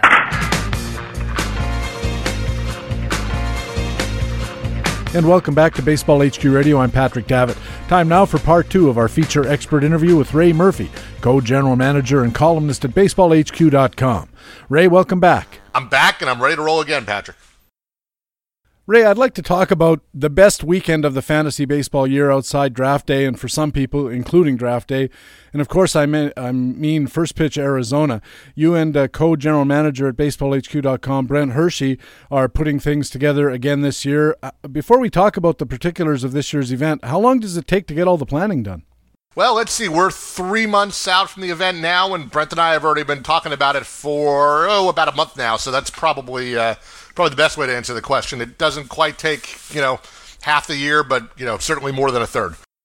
When you guys sit down to do the planning, how do you set out your goals? What are you trying to accomplish for the customers and attendees at First Pitch Arizona? The great thing about it is, the customers actually sort of give us the answer key. One thing that Ron established when he put this event together that is, one of the things that makes it great is he has a very detailed attendee survey that we stress to everyone out at the event every year that they should take the time to fill it out and give us their honest and complete feedback about every single session and the entire weekend as a whole. And then we have that feedback from everyone who attended, and we get to use that as sort of this tells us what worked and what didn't work this year, and really just spells out for us how to change it the next year and how to make it better. And I think that really is the secret to how the event literally gets to be better every year. When they fill out their survey forms, I imagine a lot of it is just rate the Facts and Flukes panel 1 through 5, just rate the live podcast. How did you enjoy that if you attended, and so forth. So you get a basic ranking like that. But what else do you learn as far as what the attendees are looking for and what they like? The thing about it to me that is always the most interesting, like you say, you always get the ratings of this panel was good, or this one didn't really apply to my league, or whatever. But the most valuable feedback is the stuff that we just never thought of, or the stuff that we, even with the two of us and other HQ staffers around, we can't be everywhere at once, or stuff that happened in a session we didn't get to, or somebody who has an idea for how to take a particular session to the next level. Like, hey, this discussion was great, but it didn't touch on topic Y that I thought would come up somewhere along the way. Maybe that's something we talk about the next year. And I'll look at that comment and be like, you're absolutely right. That would have been a great topic. Oh, and by the way, this other industry speaker who wasn't on that panel, I happen to know has expertise on that. Let's take that idea and spin it into a different kind of breakout session, and then figure out who the best people are on our speaker roster to talk about that. So, they're great about not just rating what they liked and didn't like, but, pretty explicitly telling us how to make it better or what they wanted to see. And then for us, that makes the job a lot easier, because we don't have to guess at what the people want. They're actually telling us, and it's just then we just go to the chessboard and start winding up the pieces of speakers and program and timing and logistics just to lay it all out and try to sort of give everybody what they said they wanted.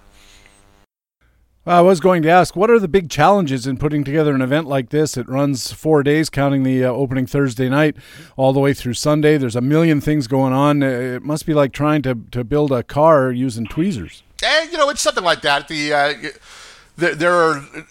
number of logistics are challenging when you've got, we're somewhere in the neighborhood of 30 plus industry speakers now, all of whom have different expertise and want to talk about topics that are related to those areas, and we want to be able to give them the opportunity to do that, sort of put everyone in their best position to succeed, while still meeting what, as I was saying, the attendees have told us they want to hear about.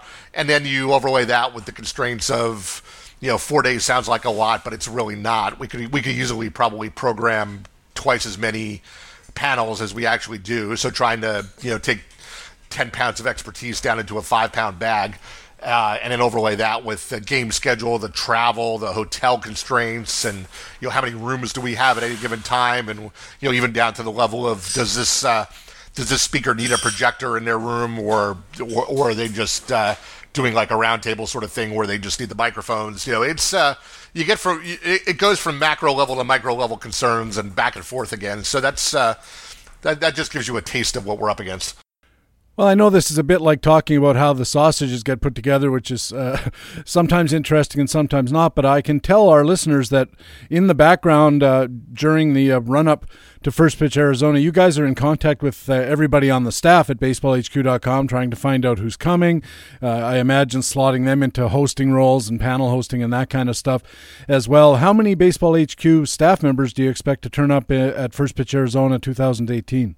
I just pulled together the full list of attendees yesterday between people, paid registrations so far, plus the industry speakers, plus the HQ staff, and it was the HQ staff was, I think we're over 20.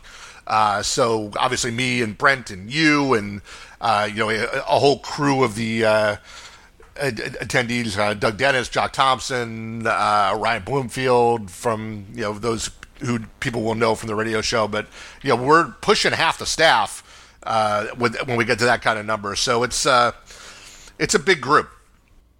And how about the industry experts? How many of those are coming along? I know it's always it kind of doubles as an informal convention of the business out in Arizona. A lot of business takes place. A lot of the experts get to see each other, which is important to them as well. How many industry experts do you expect? It's more than 30 now. There are always a few fence sitters, not because they don't want to come, but because the deal with logistics on the home front and that sort of thing. And some of these guys do have football obligations on the weekend too, so they got to make sure that they have coverage for that. But we're over 100 paid attendee registrations, but the between the HQ staff and the industry speakers, our overall attendance right now is sitting right at 160, I think. So that gives you an idea of the sort of paid attendee to speaker staff ratio, which is from a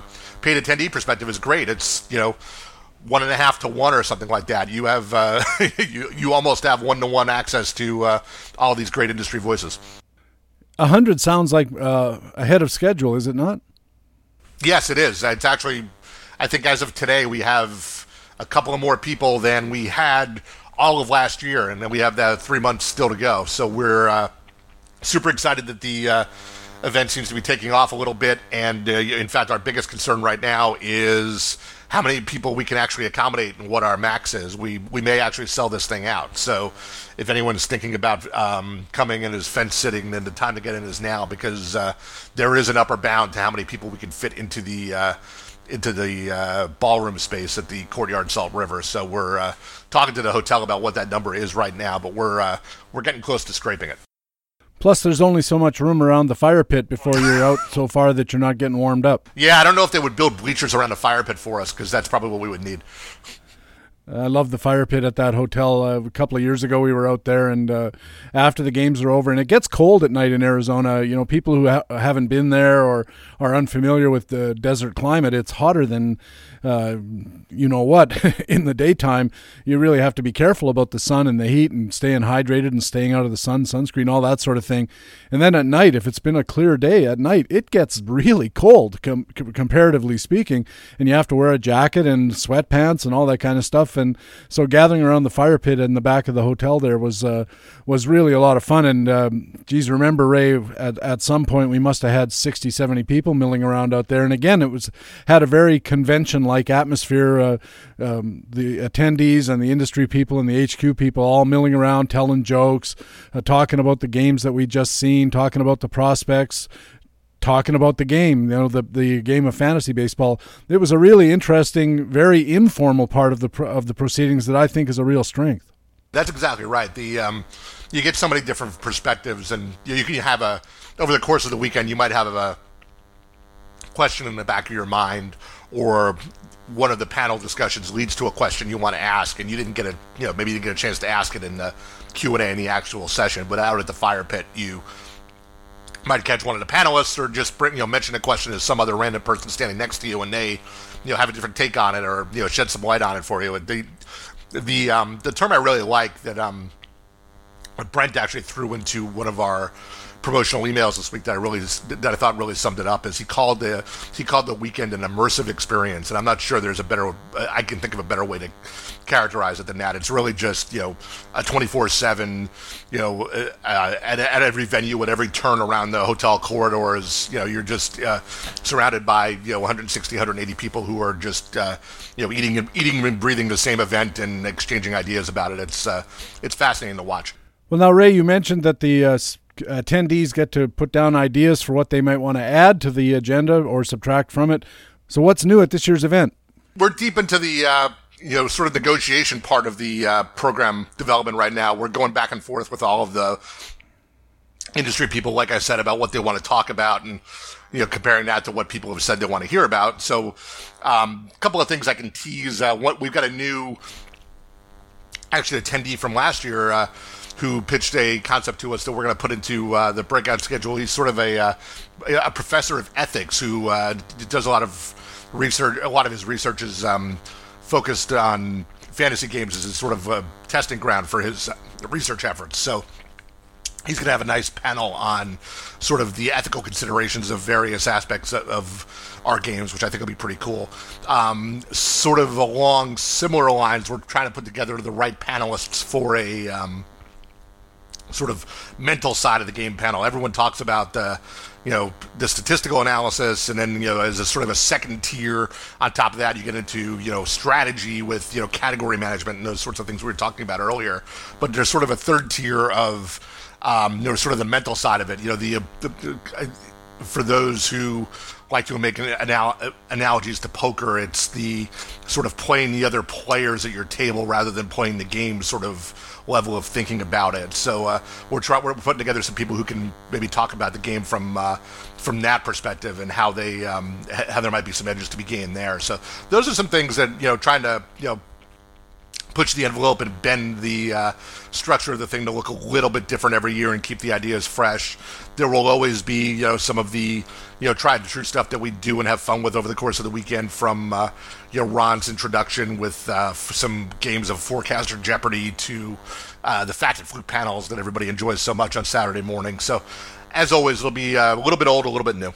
You're listening to Baseball HQ Radio. I'm Patrick Davitt with Ray Murphy, co-general manager of BaseballHQ.com. We're talking about First Pitch Arizona coming up this November. And Ray, a big part of the focus in the marketing of the event and in attending the event is getting to go see the ball games in the Arizona Fall League. The first thing I need to know is the Arizona Fall Stars game, their annual All-Star game, is it going to coincide with the event so that we can go see that game? Yes, it does.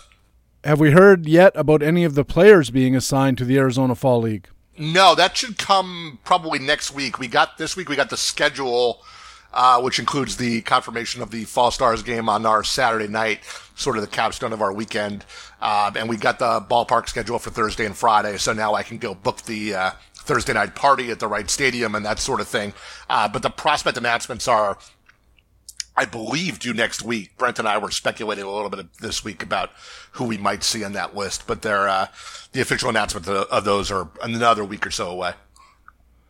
If I remember correctly, there are no games on Sunday. Is that correct? That is correct. Probably everybody's worried about, as sparse as the attendance is, it might get even lower on a football day.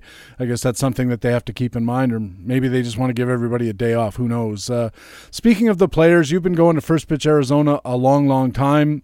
What players really stand out in your memory? A couple of, I'll try to avoid the same stories I always seem to tell here. The highlight that everybody talks about is seeing young Mike Trout and Bryce Harper in the same outfield several years ago, right before they both hit the majors. The true old timers, Ron Chandler and company, those who started this, going on, this is the 24th year of it. So, but it's got to be 15 or so years ago now, where they saw some third baseman named Pujols have an absolute ridiculous fall league, and then they were all on him in the beginning of the next season at the drafts, and they all got the monster rookie season from Albert Pujols. More recently, I was reminded when Austin Meadows finally got healthy and got to the majors this year that he put on a show a couple of years ago out there. I think he hit a couple home runs in a Fall Stars game, if I'm not mistaken, and We've all sort of been waiting to see that kind of thing from him ever since, and the injuries kind of got in the way, but he's now, graduated to the majors, and, more recently than Pujols, the example I can think of the guy who was just man among boys out there like nobody ever else was Chris Bryant, who had just an absurd fall league one year, and then, then the next year the Cubs played the games with him where they sent him to the minors to work on his defense for 2 weeks, and then he came up and went bonkers in the majors. So those are a couple that come to mind. I did a promotional announcement last week for First Pitch Arizona, and the guy I mentioned was Andrew McCutchen. You mentioned him earlier as possible trade bait, and I remember he had 2 triples in a game, ran down everything in the outfield, and just one of those things where every time he came to the plate, there was kind of a hush in the crowd, and everybody sat forward in their seats to see what he was going to do next. And Andrew McCutchen turned out to be terrific, as you mentioned. The other thing that comes to my mind also is players who weren't impressive. I remember, and I think I mentioned this last week as well, Ray, Reed Brignac was in the same game that we saw Harper and Trout. He was on the other team, and where these two guys looked like ball players. They were super intense even at that young age. And then Brignac came up and he looked disenchanted. He looked disinterested, like, a bit of the big league attitude, I don't need to be here kind of thing. And I remember thinking to myself, I don't think I'll ever roster this guy in a fantasy league. I don't think he's got the mindset for it. And I think that turned out to be not a bad call. And just last year, you'll remember we got to see Ronald Acuna and Victor Robles, and Acuna looked like a hustler, and Robles, to be charitable, did not. He was actually pulled from a game that we were at because he didn't leg out a dunker fly ball that landed in the outfield, and they threw him out because he had given up on the play. So it runs both ways. Remember Mark Appel? We were all so curious to see him, and he wasn't good, and Archie Bradley was. Boy, it's just a million guys that you get to see and say that I saw this guy back when. Yeah, it's interesting. When we talk to the scouts and the guys who watch all of these guys in the AFL, when we get out there get into session on Friday morning, the first thing we do is a big, nearly 2-hour session complete with video where all the scouts sort of brief everybody on the players that we're going to be seeing all weekend, who you should be watching for. And they'll inevitably comment on some of the guys, the Brignac-style guys you talk about who aren't doing much out there or don't look great or whatever.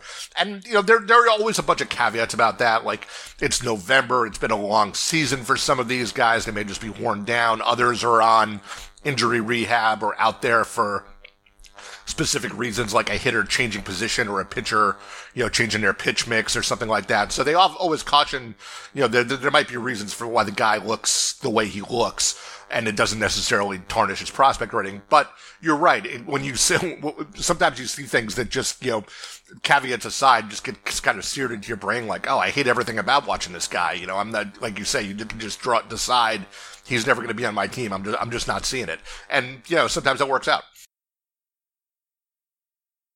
And finally, Ray, between your market research and just talking to the people who attend First Pitch Arizona, what kind of people are they that come to this symposium? It's interesting.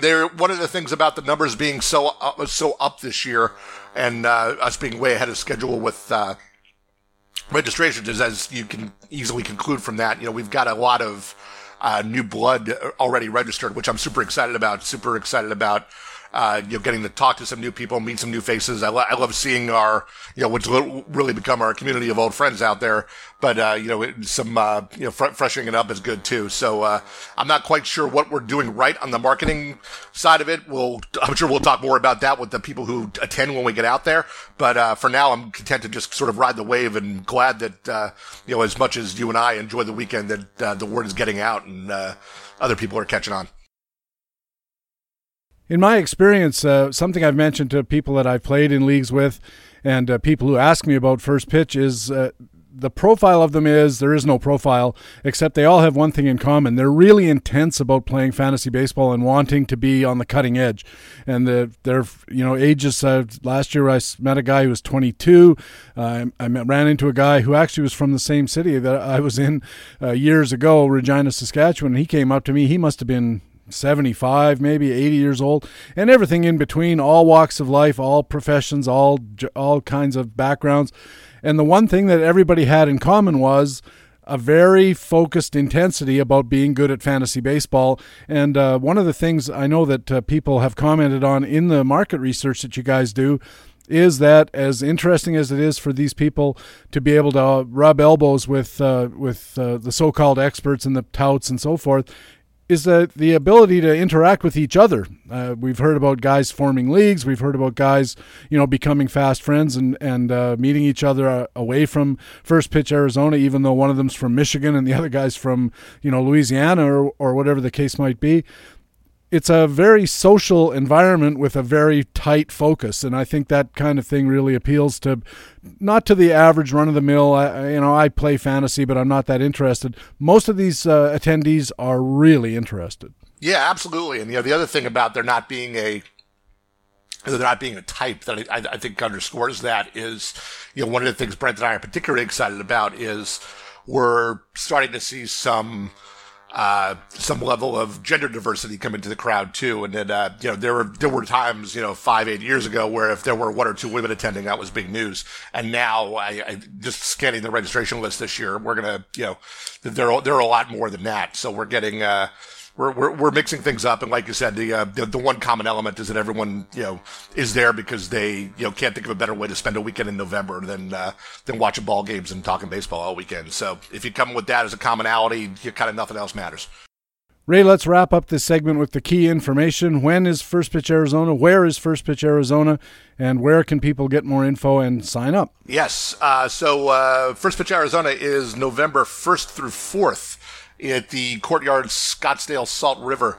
If you go to BaseballHQ.com, there is a bright orange and yellow logo on the right side of the homepage with that is our link to First Pitch Arizona. You can go there, click on that link. You can see the program as we've got it sketched out right now, still under development. You can see the speaker list. You can register right there from behind that logo. So our next price deadline is this coming Wednesday, August 15th. If you get yourself registered by August 15th, the price is $2.99 for the weekend, which is a 40% discount over the full price. So we're sort of still in the early bird registration period. Although, like I said earlier, early bird might be all we have this year because we're on pace to sell things out. So, that deadline's coming up in a couple of days. And if you're sitting on the fence, go book yourself a flight and go book that registration. There's still some room at the hotel as well, so there's still time to jump in. You're not behind the game at all as long as you do it quickly.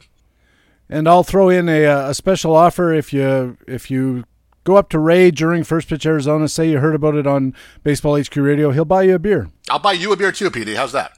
All right.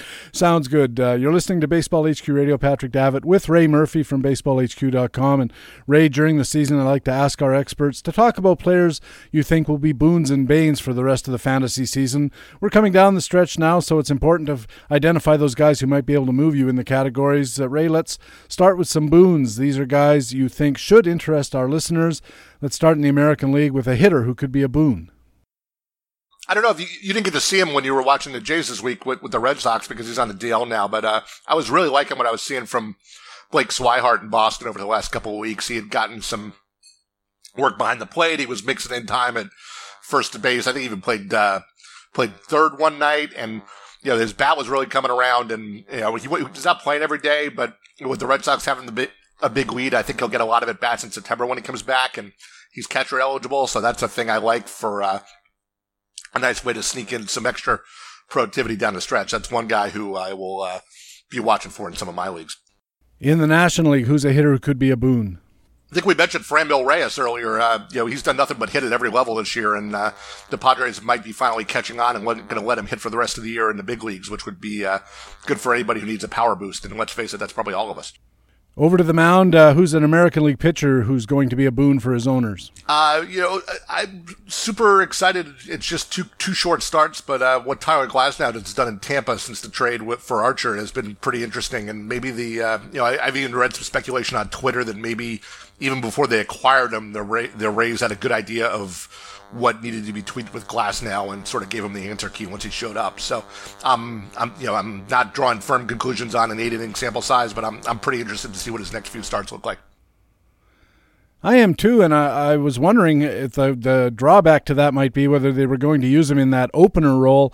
But it looks like, if anything, if they're trying to keep him down to 4 or 5 innings, that maybe he'll be the second guy. They'll open with the pre-reliever, as Jason Collette calls them, and then maybe put Glasnow in a position to get some wins by pitching innings, 3 through 7 or something like that. Who's a National League pitcher who could be a boon for you? Who's been kind of sneaky good has been Robbie Erlin has been, kind of in a swing role in San Diego, and he's got some ridiculous walk strikeout numbers. This is a guy who was a former top prospect years and years and years ago, but he might just be that he's the classic late blooming lefty, and the Padres are fooling around with him in at least some spot starting roles. So I haven't quite figured out what role he's going to have for the rest of the year, but his wherever he's pitched, he's been quite good so far. So I'll be keeping an eye on him. Ray Murphy's boons: Blake Swihart of Boston, Fernando Reyes of San Diego, Tyler Glasnow of Tampa, Robbie Erlin also of San Diego. Ray, let's move over to your banes. These are guys about whom you think listeners should be cautious. Again, we'll start in the American League. Who's a hitter who could be a bane for his owners? I think he's about to come off the DL this week, but I'm worried as an owner of him about Jose Altuve. If only because the leg injury seems like it was a little bit bigger deal than first reported. I think it's the kind of thing that could impact both his power or speed down the stretch. And let's face it, the Astros are going to be primarily concerned with getting him healthy for October rather than getting him cranking it up for every day in the rest of August and September. So I could see a lot of days off for him too. So that's got me worried. And they have Marwin Gonzalez as well to fill in, especially if Correa comes back anytime soon. National League hitter who's a bane? I'm having trouble believing what Ben Zobrist is doing. The Cubs, are probably going to continue to pull away in the National League Central, and they've still got their team pretzel thing where they can put a lot of guys in a lot of different places, and Zobrist has hit enough to justify a regular role there. But I don't know that that's going to continue. He's got a batting average over 300, but it's fairly empty. I don't know that even though he's making a lot of contact, I don't believe that he's actually that kind of hitter. Over to the mound again, back to the American League. Who's a pitcher who could be a bane? Oh, let's see. I think every time I've been on the show, I've talked about Ronaldo Lopez. So I should stop doing that. I was a little interested in, let's go somewhere else. I was a little interested in James Shields a couple weeks ago, thinking the White Sox would trade him to somewhere decent, where, he's been better this year, and team context might have, made him interesting in mixed leagues, but he didn't get traded. So now, even though he's still been decent, I'm shying away there. That's probably not breaking news. But, if you were tempted by the fact that James Shields isn't a, complete dumpster fire anymore, I'm still staying pretty clear. Yeah, I'm staying pretty clear too. Finally, a National League pitcher who's a bane for you? I'm going to go back to the Cubs again. John Lester's got me worried for all sorts of reasons. He's had a couple of bumpy outings, and his ERA is still on the surface pretty decent, but the underlying indicators are pretty universally bad. I know he got racked in one outing a couple of weeks ago, and I would worry that there's still more correction to be had there. I bet in this whole season, the one name that's come up as a National League bane pitcher more than anybody else has been John Lester. It's like right from week one, it's like, don't get John Lester. Watch out for John Lester. And he's actually been pretty good from a fantasy point of view, but it's like he's been good despite everything that all the signs are pointing that he shouldn't be as good as he's been. Maybe he's listening. John Lester, if you're listening, I apologize, but sorry, not interested. Thanks very much. Ray, it's been a terrific session. Tell us where listeners can read more, stay in touch with Ray Murphy. You can find me in the general manager's office at BaseballHQ. You can always find me on the HQ forums and Twitter at RayHQ. Very good. Ray Murphy, thanks very much for helping us out. It's been terrific as always, and hopefully we'll talk to you sometime later on this year. Yeah, pencil me in for your live show from First Pitch Arizona, Patrick. Will do. Thanks, Ray. Take care. Ray Murphy is co-general manager and a columnist at BaseballHQ.com. When we come back, our weekly talk with Todd Zola and Master Notes coming up next on Baseball HQ Radio. We just heard from Ray Murphy about First Pitch Arizona, but here's a detailed list of what you're going to get for your registration investment. You'll get 3 or more days filled with more than 24 seminar sessions and breakout sessions. You'll get tickets to 4 Arizona Fall League games, including the Fall Stars All-Star Game if it falls on the event weekend. There'll be a free official Arizona Fall League program. You'll get copies of Ron Chandler's Baseball Forecaster for 2018 and Rob Gordon and Jeremy Deloney's 2018 Minor League Baseball Analyst. There's a free welcome reception on Thursday evening. If you can get in a little bit early, you'll want to attend that. It's at a ballpark. There's a free Saturday lunch event at the hotel. There are free hot buffet breakfast for hotel guests, and we've got other handouts, instant freebies, prizes, and of course all the fun of hanging around at First Pitch Arizona. Check it out at BaseballHQ.com. Look on the right-hand side under the Baseball HQ radio logo. There's a bright orange and yellow logo for First Pitch Arizona. You do want to be there.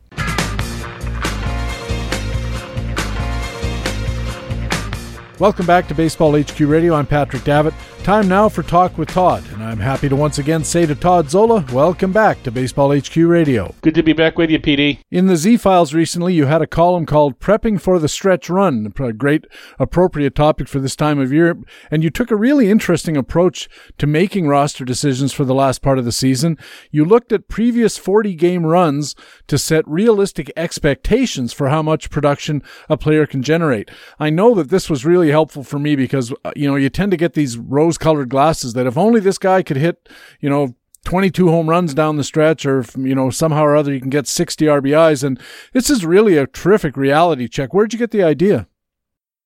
Kind of the same way, the same thinking that they're implying when reviewing the teams. I just started to, say to myself, well, I need this to happen, I need that to happen. And I kind of asked, can this even happen? And it even goes back a little further in just in general how I think, in that the greatest advice that Jason Gray, the original founder of Masters Ball and now Tampa Bay Rays scout, but when we were sitting, I think it was a parking lot of a Schlotsky's in Arizona before an AFL game, we were just talking about what we want to do for the site that year, and what do you want me to write about? And he just looked at me and says, I want you to write about what I always want you to write about, what you've always written about. Ask yourself what you want to read, and if it's not there, write it. It's like, wow, that's so simple and yet so deep. And that's kind of what I've been doing for the past 20 years is trying to find stuff that I'm interested in, but when I go to look it up, I can't find it.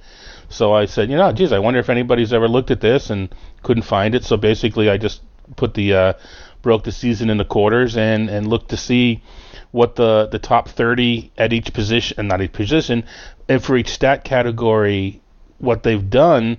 And like you're saying, just as a guideline, I don't know how, depending on how one thinks, it's actionable in different ways, but when you try to figure out what you need, to me it makes sense to know what you can get. And not that every player you're going to get is in the top 30, but if you just use logical, unbiased expectations, and then, okay, well, that's that, but I do need some help. How much help can I get? To me, it's just one added piece of information that you may have that your opponent doesn't when they're doing the same exercise. I thought that part of it was really interesting in that the top 30 guys, because when we're in trade mode and we're trying to improve our rosters for the stretch, we look at the top players. We say, I need home runs. Geez, I should look at Manny Machado, or I should look at, Bryce Harper or Chris Davis or one of these type of guys, Joey Gallo. And we say, like I said before, I'm hoping that this guy can deliver me X number of home runs. But in a lot of instances, that expectation is just not realistic. You focused this part of your column on the offensive categories, so let's start with home runs. What did you find was a typical top player kind of achievement for a 40-game run like we're looking at for this stretch? Yeah, the top is in the low teens, 13 or 14, something in that range. I think Matt Carpenter in his just white hot streak tipped 18. And I think Jesus Aguilar topped that amount as well. But I think they said the most ones can expect is 13 to 14, which prorates to 52 or 56. And last year there were players that were hitting that amount for the season, so you'd expect that as their normal production. This year we're not there. The home runs are down enough that I don't think anybody's going to hit 50 this season between injuries and the whatnot. So it kind of passes a sniff test in that regard too. That you think that the high end would exceed what the best player is going to get for the season. So, doesn't mean that a guy can emerge and hit 16 homers, 17 homers. We're almost at the true quarter pole next week. For the last fourth of the season, somebody could, but if you're counting on so and so emerging hitting 18 homers, you may want to think about trying to get more homers elsewhere, or if, like I was doing, what emanated from was a keeper league. I was trying to decide if I need to sell because the trade deadline's coming up, or if I could work myself into a paying spot. If I need that kind of production from a couple players, maybe it's time for me to start building my team for next year. I thought it was really instructive. You mentioned the Matt Carpenter having 18 home runs. That was the biggest total. And for the most part, it was like 11, 12. I'd say the median was probably more like 9 or 10. And these are the top home run hitters. If you acquire somebody who's not generally recognized as a home run hitter, probably that number is going to be a little bit lower. So you have to temper your expectations. And I think a lot of times, as I said earlier, we get these high flying hopes rather than expectations or rational thinking. And it really colors how we do our rostering. What did you find out as far as the numbers for RBIs and runs? Actually, I sometimes when I speak with you about these pieces, I kick myself because I think of things I should have written on. But going back to homers for a minute, because you kind of alluded to it, the bottom end of the spectrum, we're talking the 30th player, which is still pretty darn high.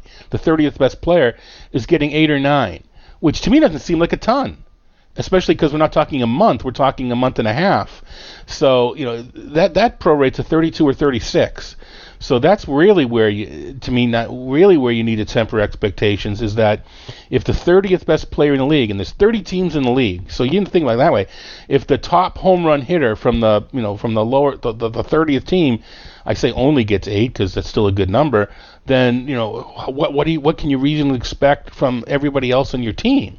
So that's interesting. But to go on to the RBIs, the RBIs was probably it was in the high 30s, maybe low 40s. So I just set it at 40. Is sort of the number. I think it was 38 one month and 42 the next. So I just set it at 40 RBI. And again, if you do the sniff test and you multiply by 4, you come up with 160. That's more than the 120 that a guy like JD Martinez is pacing to. So it kind of passes the sniff test, and it does show you that the top end each month, as expected, are going to obviously exceed seasonal expectations for the best RBI guys. Runs scored seem to be about the same in the high 30s, low 40s when you're at the very top of the run. In the middle for RBIs and runs, it looked like maybe 25 or so, something like that. And again, these are the best 30 guys in the category for the period, and most players are not like that. Having said that, though, when we're making trade targets, we are going to look at, I need home runs, therefore I am going to look at JD Martinez or Nolan Arenado or guys like this, and I'm not going to be interested in trading for some down the roster guy because it doesn't help me nearly enough. But the expectations that you have to temper remain the same. The other one that I thought was interesting, and it didn't render properly on my browser, but what about stolen bases?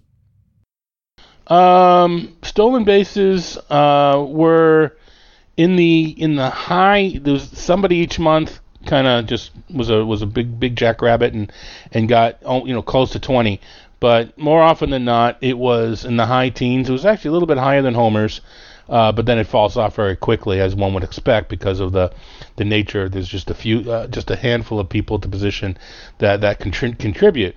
So the stolen bases, 16 or 17 at the high end, but even so, it's around 13, 12, 11 that you can expect for most, and then get the lower end fall. The lower end was 5 or 6. So that's just as telling in retrospect, that if you're trying to figure out not even saying, well, I need my guy to be the best, I just need to do a little bit better than normal. 5 or 6, which is 25 or 30. And I don't know that we're going to have all that many steals guys let alone getting 50, that are going to be in the 30s and 40s this year. It's just steals are dropping, and not only that, they're dropping the high end are not swiping as many bases as normal.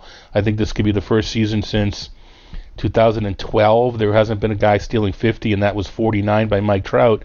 And every year since 2000, someone has stolen 50 bases, and I don't think we're going to get that this year. And finally, what about batting averages? Again, there's a range, and we're looking only at the top 30. But what did you find for that? Yeah, I don't know who it's going to be. I can't tell you the player. I wish I could, but someone's going to hit 360 for the final fourth of the season. Someone's going to 360, 365. Don't know who it is.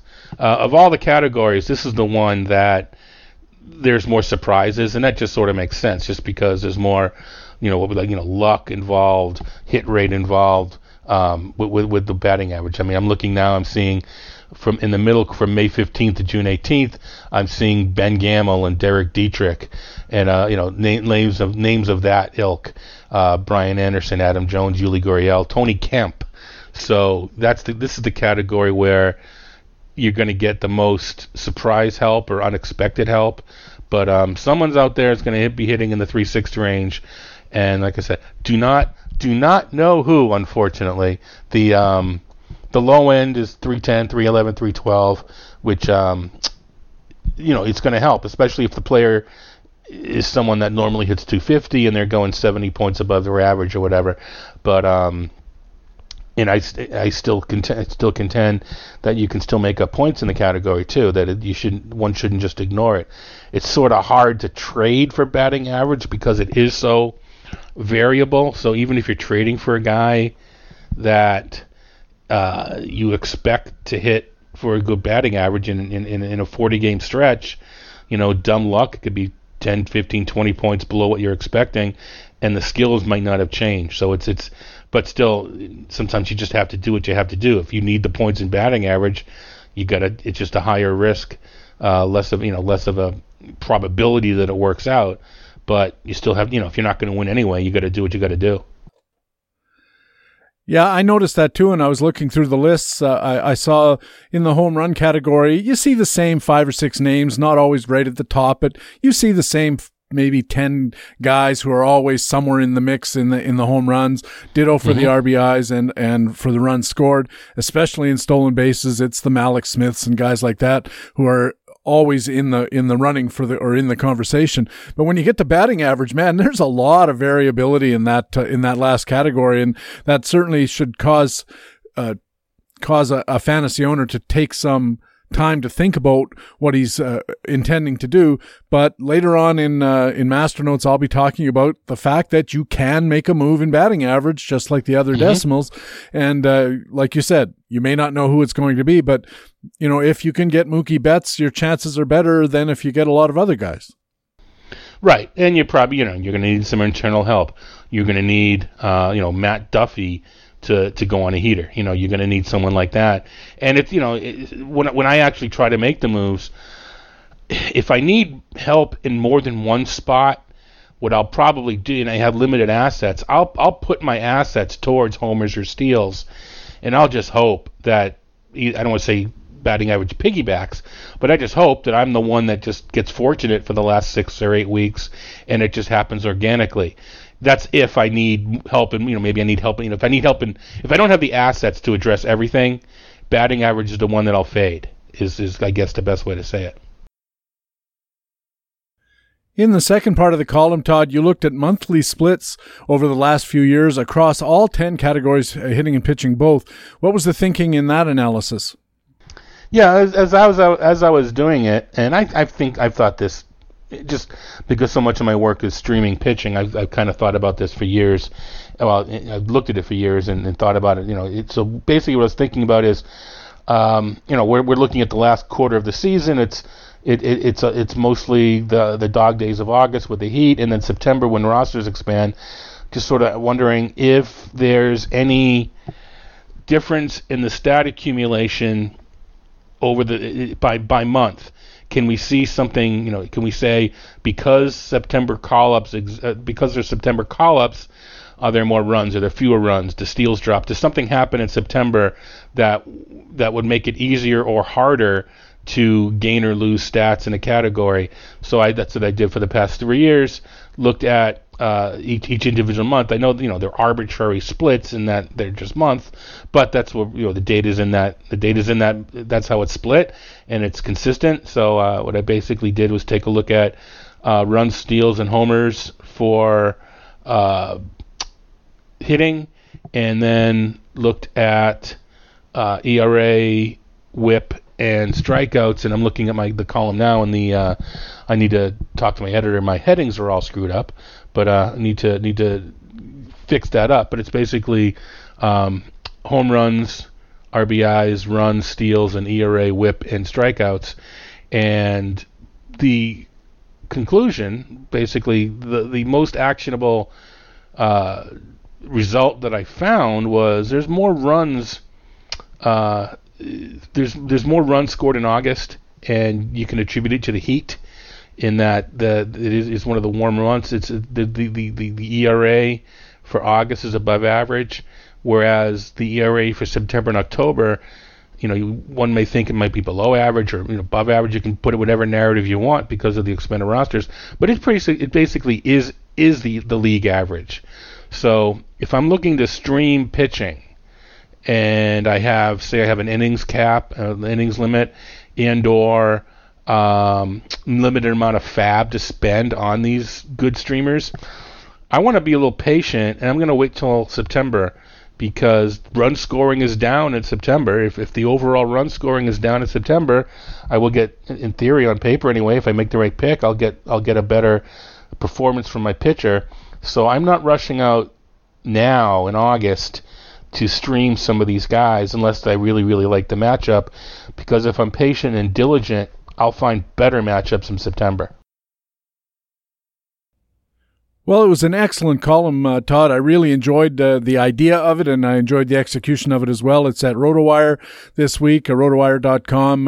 What do you got coming up in the future? Are you going to look at pitching as far as these earlier averages we were talking about? I think so. I mean, you mentioned in your master notes you're going to be talking about that you can still make up points in ratios, especially batting average.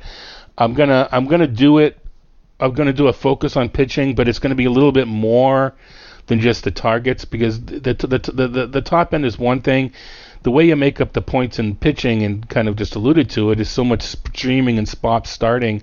And it doesn't even have to be two starts. It's just picking favorable matchups, that there's more to it than just bullying things up like you do in the hitting. So the column's going to be more about how I go about managing pitching past the quarter pole, which will include these top end numbers, just to have a foundation, but it'll be a little bit more in depth as far as what I'm looking for streaming, and how many innings is necessary, how many times can you be wrong, how many disasters can you absorb and still be on target to do what you need to do. So it's going to be a little bit more in depth in actual doing. I thought about talking about my method for the hitting. It is a little bit Excel involved, and I didn't want to get lost in the shuffle. I basically, depending on the website, I'm able to dump the current rosters from the website into Excel, and then use your old favorite VLOOKUP, and you can get their own stats to date, and then you can just prorate to the end of the season to sort of see where, if every player continued to do what they're doing, where they would end up. And and then add it on to what you have now, and try to get an expected standings toward the end of the season.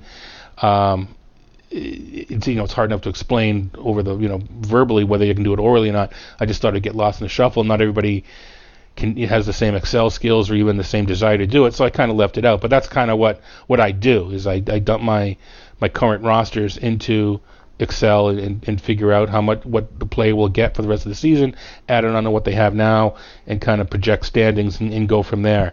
And that's where they know, geez, this is what I need. Can I actually get it? But the pitching is a little different, just because you're managing its ratios and you're managing spot starters. You can't just make that same assumption that the prorate, you can't even really make in hitting, because there's going to be changes to your lineups with injuries and reserves, so it's not even perfect, but it's less perfect for pitching than it is for hitting. Well, I'm scooping myself here a bit on Masternotes, but I wrapped up that particular commentary by saying you can't look at where you are now. You have to have some way of figuring out where you're going to be at the end and make your adjustments and assessments accordingly. And I know a lot of the websites now that are running commissioner services have a tool that allows you to project to the end what the standings and the categories will look like. I know onroto.com has that, and I've been told that other commissioner sites have similar kinds of tools. The caveat there being that you don't know where the projections are coming from. Often On-Roto uses BaseballHQ and Davenport, but the other one, sometimes it's some internal one you're not quite sure of, and it helps if you're able to do it manually because you can tweak it. But like you said, it's a lot of work. I used to do it all the time, but that was before I was married and I had all the time in the world to look at it. Todd, thanks very much for helping us out again this week. It was fascinating. Terrific column at RotoWire, and we'll talk to you again next week. Keep up the good work. And by the time people read it, I will have the column headings corrected. Even better. Thanks, Todd. Thank you. Todd Zola writes for Masters Ball, ESPN, and RotoWire, and appears here at Baseball HQ Radio every week. Now it's time for Master Notes, my weekly discussion about baseball and fantasy baseball. And this week, I want to talk about working the decimals down the stretch. For a long time, Todd Zola, who's a very smart guy, has been telling anyone who'll listen that it's never too late to work the decimals. That is, you can keep making moves to improve the ratio categories of batting average, ERA, and WHIP. The same is true for leagues that wisely use on-base percentage instead of batting average. Fantasy owners often think that late in the season, like now, we can't move the decimals because with 67% of our at-bats and innings already in the books, the ratio's denominators are getting too big to move the ratios. But Todd says that while you can't move as much as you could earlier in the year, you can still move enough to gain some points in the ratio categories. Now, as I said, I think Todd Zola is one of the smartest fantasy analysts in the game, and I trust everything he says about the game because he thinks about it a lot, and he applies a background in the physical sciences, which makes me respect his methods and his ideas all the more. That said, neither Todd nor I, nor any analyst worth reading, expects the whole world to simply believe what they say because they say it. Any theory has to withstand testing. So while I believe Todd, I'm going with the old Cold War credo, trust but verify. So I set up a little spreadsheet with some imaginary team stats. I got them by averaging the teams in a 15-team mixed experts league. Then I set up a table to see how much an owner can gain in the ratio categories, first just by dropping a poor performer in the category. Even if we can't replace a poor performer, we can drop him anytime we like. Second, I checked how much a team would improve by not just dropping the poor performer, but also by replacing him with a good performer. In my own Tout American League, I've picked up about .009 in on-base percentage over the last month or so, partly by dropping low on-base killers, and partly by adding higher on-base helpers. For one example, I reserved a very low on-base corner infielder, moved the relatively decent on-base catcher Russell Martin to corner, he's eligible at third, and then I fabbed a minor league catcher with no projected plate appearances to fill my vacant catcher spot. That catcher, by the way, is Danny Jansen of Toronto, and he has a 12% walk rate and a .387 on-base percentage in AAA. Stash him if you can, and he might get called up. So let's see how much we can move in the categories with Major League teams having around 50 games to go. The basic setup for the batting average test was this. A team projected to finish the season with a .250 batting average in 7,660 at-bats. The at-bat figure is prorated from all the average in that experts league I mentioned. I first checked for the effect of just dropping a hitter with 190 projected at-bats at various low batting averages and not replacing him. Here's the results. Dropping a .245 hitter just below the .250 average raised the team's ending batting average to .250.07, a small gain.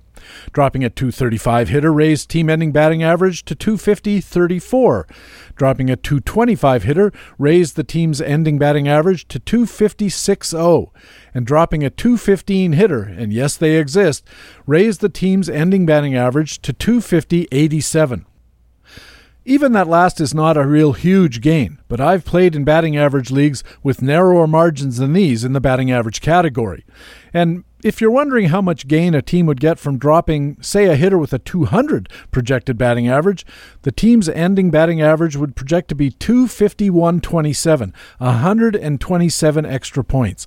So if you still have Chris Davis on your club, you should think about it. Now, as I said, the gains are amplified when the poor projected batting average hitter is replaced with a high projected batting average hitter. I put all the gains into table form. It's too much to read here on the podcast, but you can see the whole table, if you'd like, by going to BaseballHQ.com and finding this master notes. But here are the highlights. If you could somehow drop a 215 hitter and add a 305 hitter, you would jump more than 2 full points in projected batting average. That's the upper left of the table, and it would be a solid gain in the category in most leagues. Down in the lower right corner of the table, where the least gain is registered, dropping a 245 hitter and adding a 265 hitter still almost gains you half a projected batting average point to 25046. That's less likely to jump you significantly in the category, but it ain't nothing. On to ERA. Gains in the pitching decimals can be greater because the ratio denominator is a lot smaller than batting average, around 1,200 innings instead of 7,500 at bats. This part of the study used a team with a 4.20 projected ERA in 1,325 innings. Let's start again just by dropping a poor performer. Dropping a 4.25 pitcher, barely worse than your team, still raises your team ERA to 4.202. Dropping a 4.50 pitcher to 41.88. Dropping a 4.75 pitcher, 41.81. Dropping a 5.00 ERA pitcher, 4.167. Dropping a 5.25 pitcher, 4.160. And dropping a 5.50 projected ERA pitcher, the team ERA finishes at 41.46. That's an ERA improvement of 0.054. And again, that's pretty significant. And now, not only dropping a pitcher, but adding a low projected ERA replacement.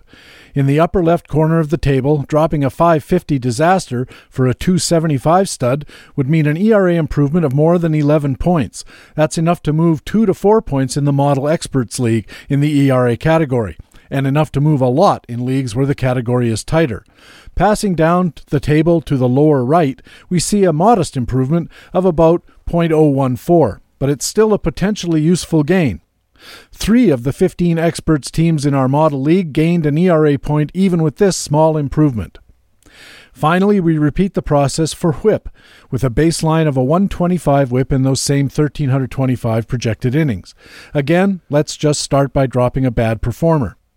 Dropping a 130 pitcher improves whip to 1248, dropping a 135 pitcher to 1246, a 140 pitcher to 1244, dropping a 145 guy drops the whip to 1242, and dropping a terrible 150 projected whip pitcher, team whip finishes at 1239, a gain of 0.011.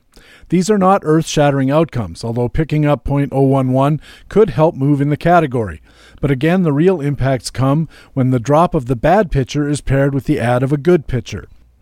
Similar to the ERA story, we see a relatively gigantic move in the upper left, where the awful 150 guy is subbed by a decent 1.00 guy, creating a whip gain of 0.021.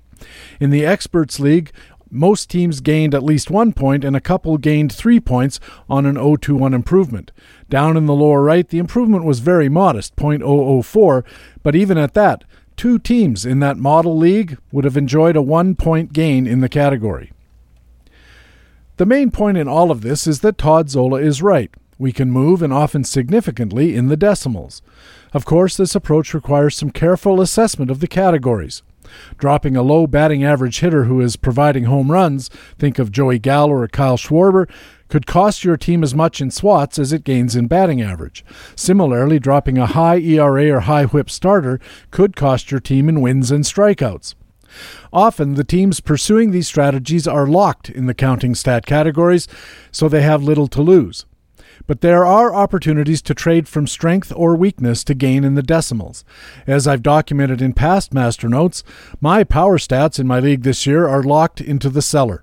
So I recently swapped my last 2 power sources, on-base liabilities Avisail Garcia, a 311 projected on-base percentage, and Adam Jones, projected at 295. I got back Brett Gardner at 342, and Malik Smith, his projection is 326, but he's at 371 year to date. That trade gained me about .018 in on-base percentage, moving me from 309-ish to 311-ish, and that puts me in range of picking up points in the on-base category.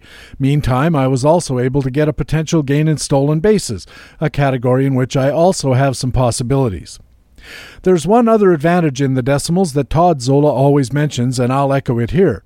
It's possible that while you're moving forward, your opponents will help you out by moving backwards in those same categories, and it's only the decimals where your opponents can move backwards towards you. So one of the first steps to take is to calculate the finishing positions of all the teams in your league, so you can set your target where you, your immediate category opponents, and your league overall are going to be at the end, not where you are right now. Then get busy and move those decimals. For Baseball HQ Radio, I'm Patrick Davitt, Masternotes columnist at BaseballHQ.com. You can get Masternotes delivered to your email inbox in the weekly free Baseball HQ e-newsletter. Just go to BaseballHQ.com and sign up. You can also read Masternotes for free at the Baseball HQ website, and of course, we also have Masternotes here at Baseball HQ Radio every week. And that's Baseball HQ Radio for Friday, August the 10th. Thanks very much for taking the time to download and listen to show number 30 of the 2018 fantasy baseball season.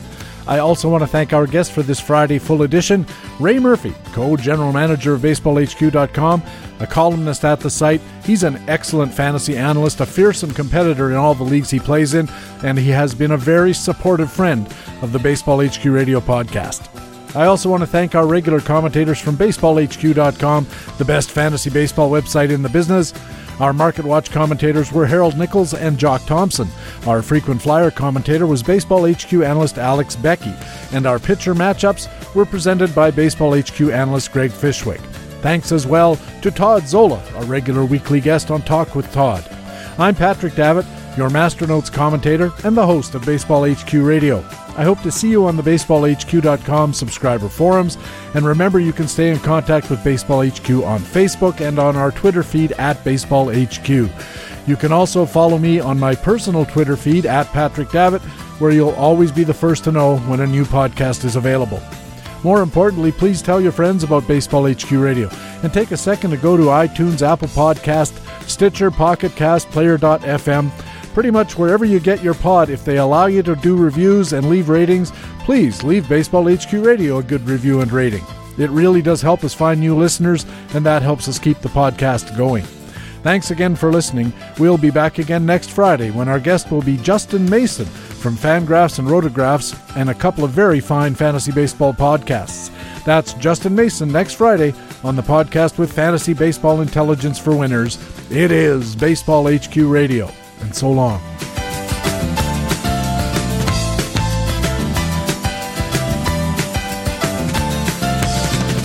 Baseball HQ Radio is a weekly free podcast available through iTunes and other podcast aggregators, or directly from BaseballHQ.com, where we have an archive of past shows as well. Just look for the HQ Radio microphone logo on the right side of the BaseballHQ.com homepage. Baseball HQ Radio is a production of the USA Today Sports Media Group. The opinions expressed on Baseball HQ Radio are those of the individual speaking and not necessarily those of the USA Today Sports Media Group. The program is produced and edited by Patrick Davitt.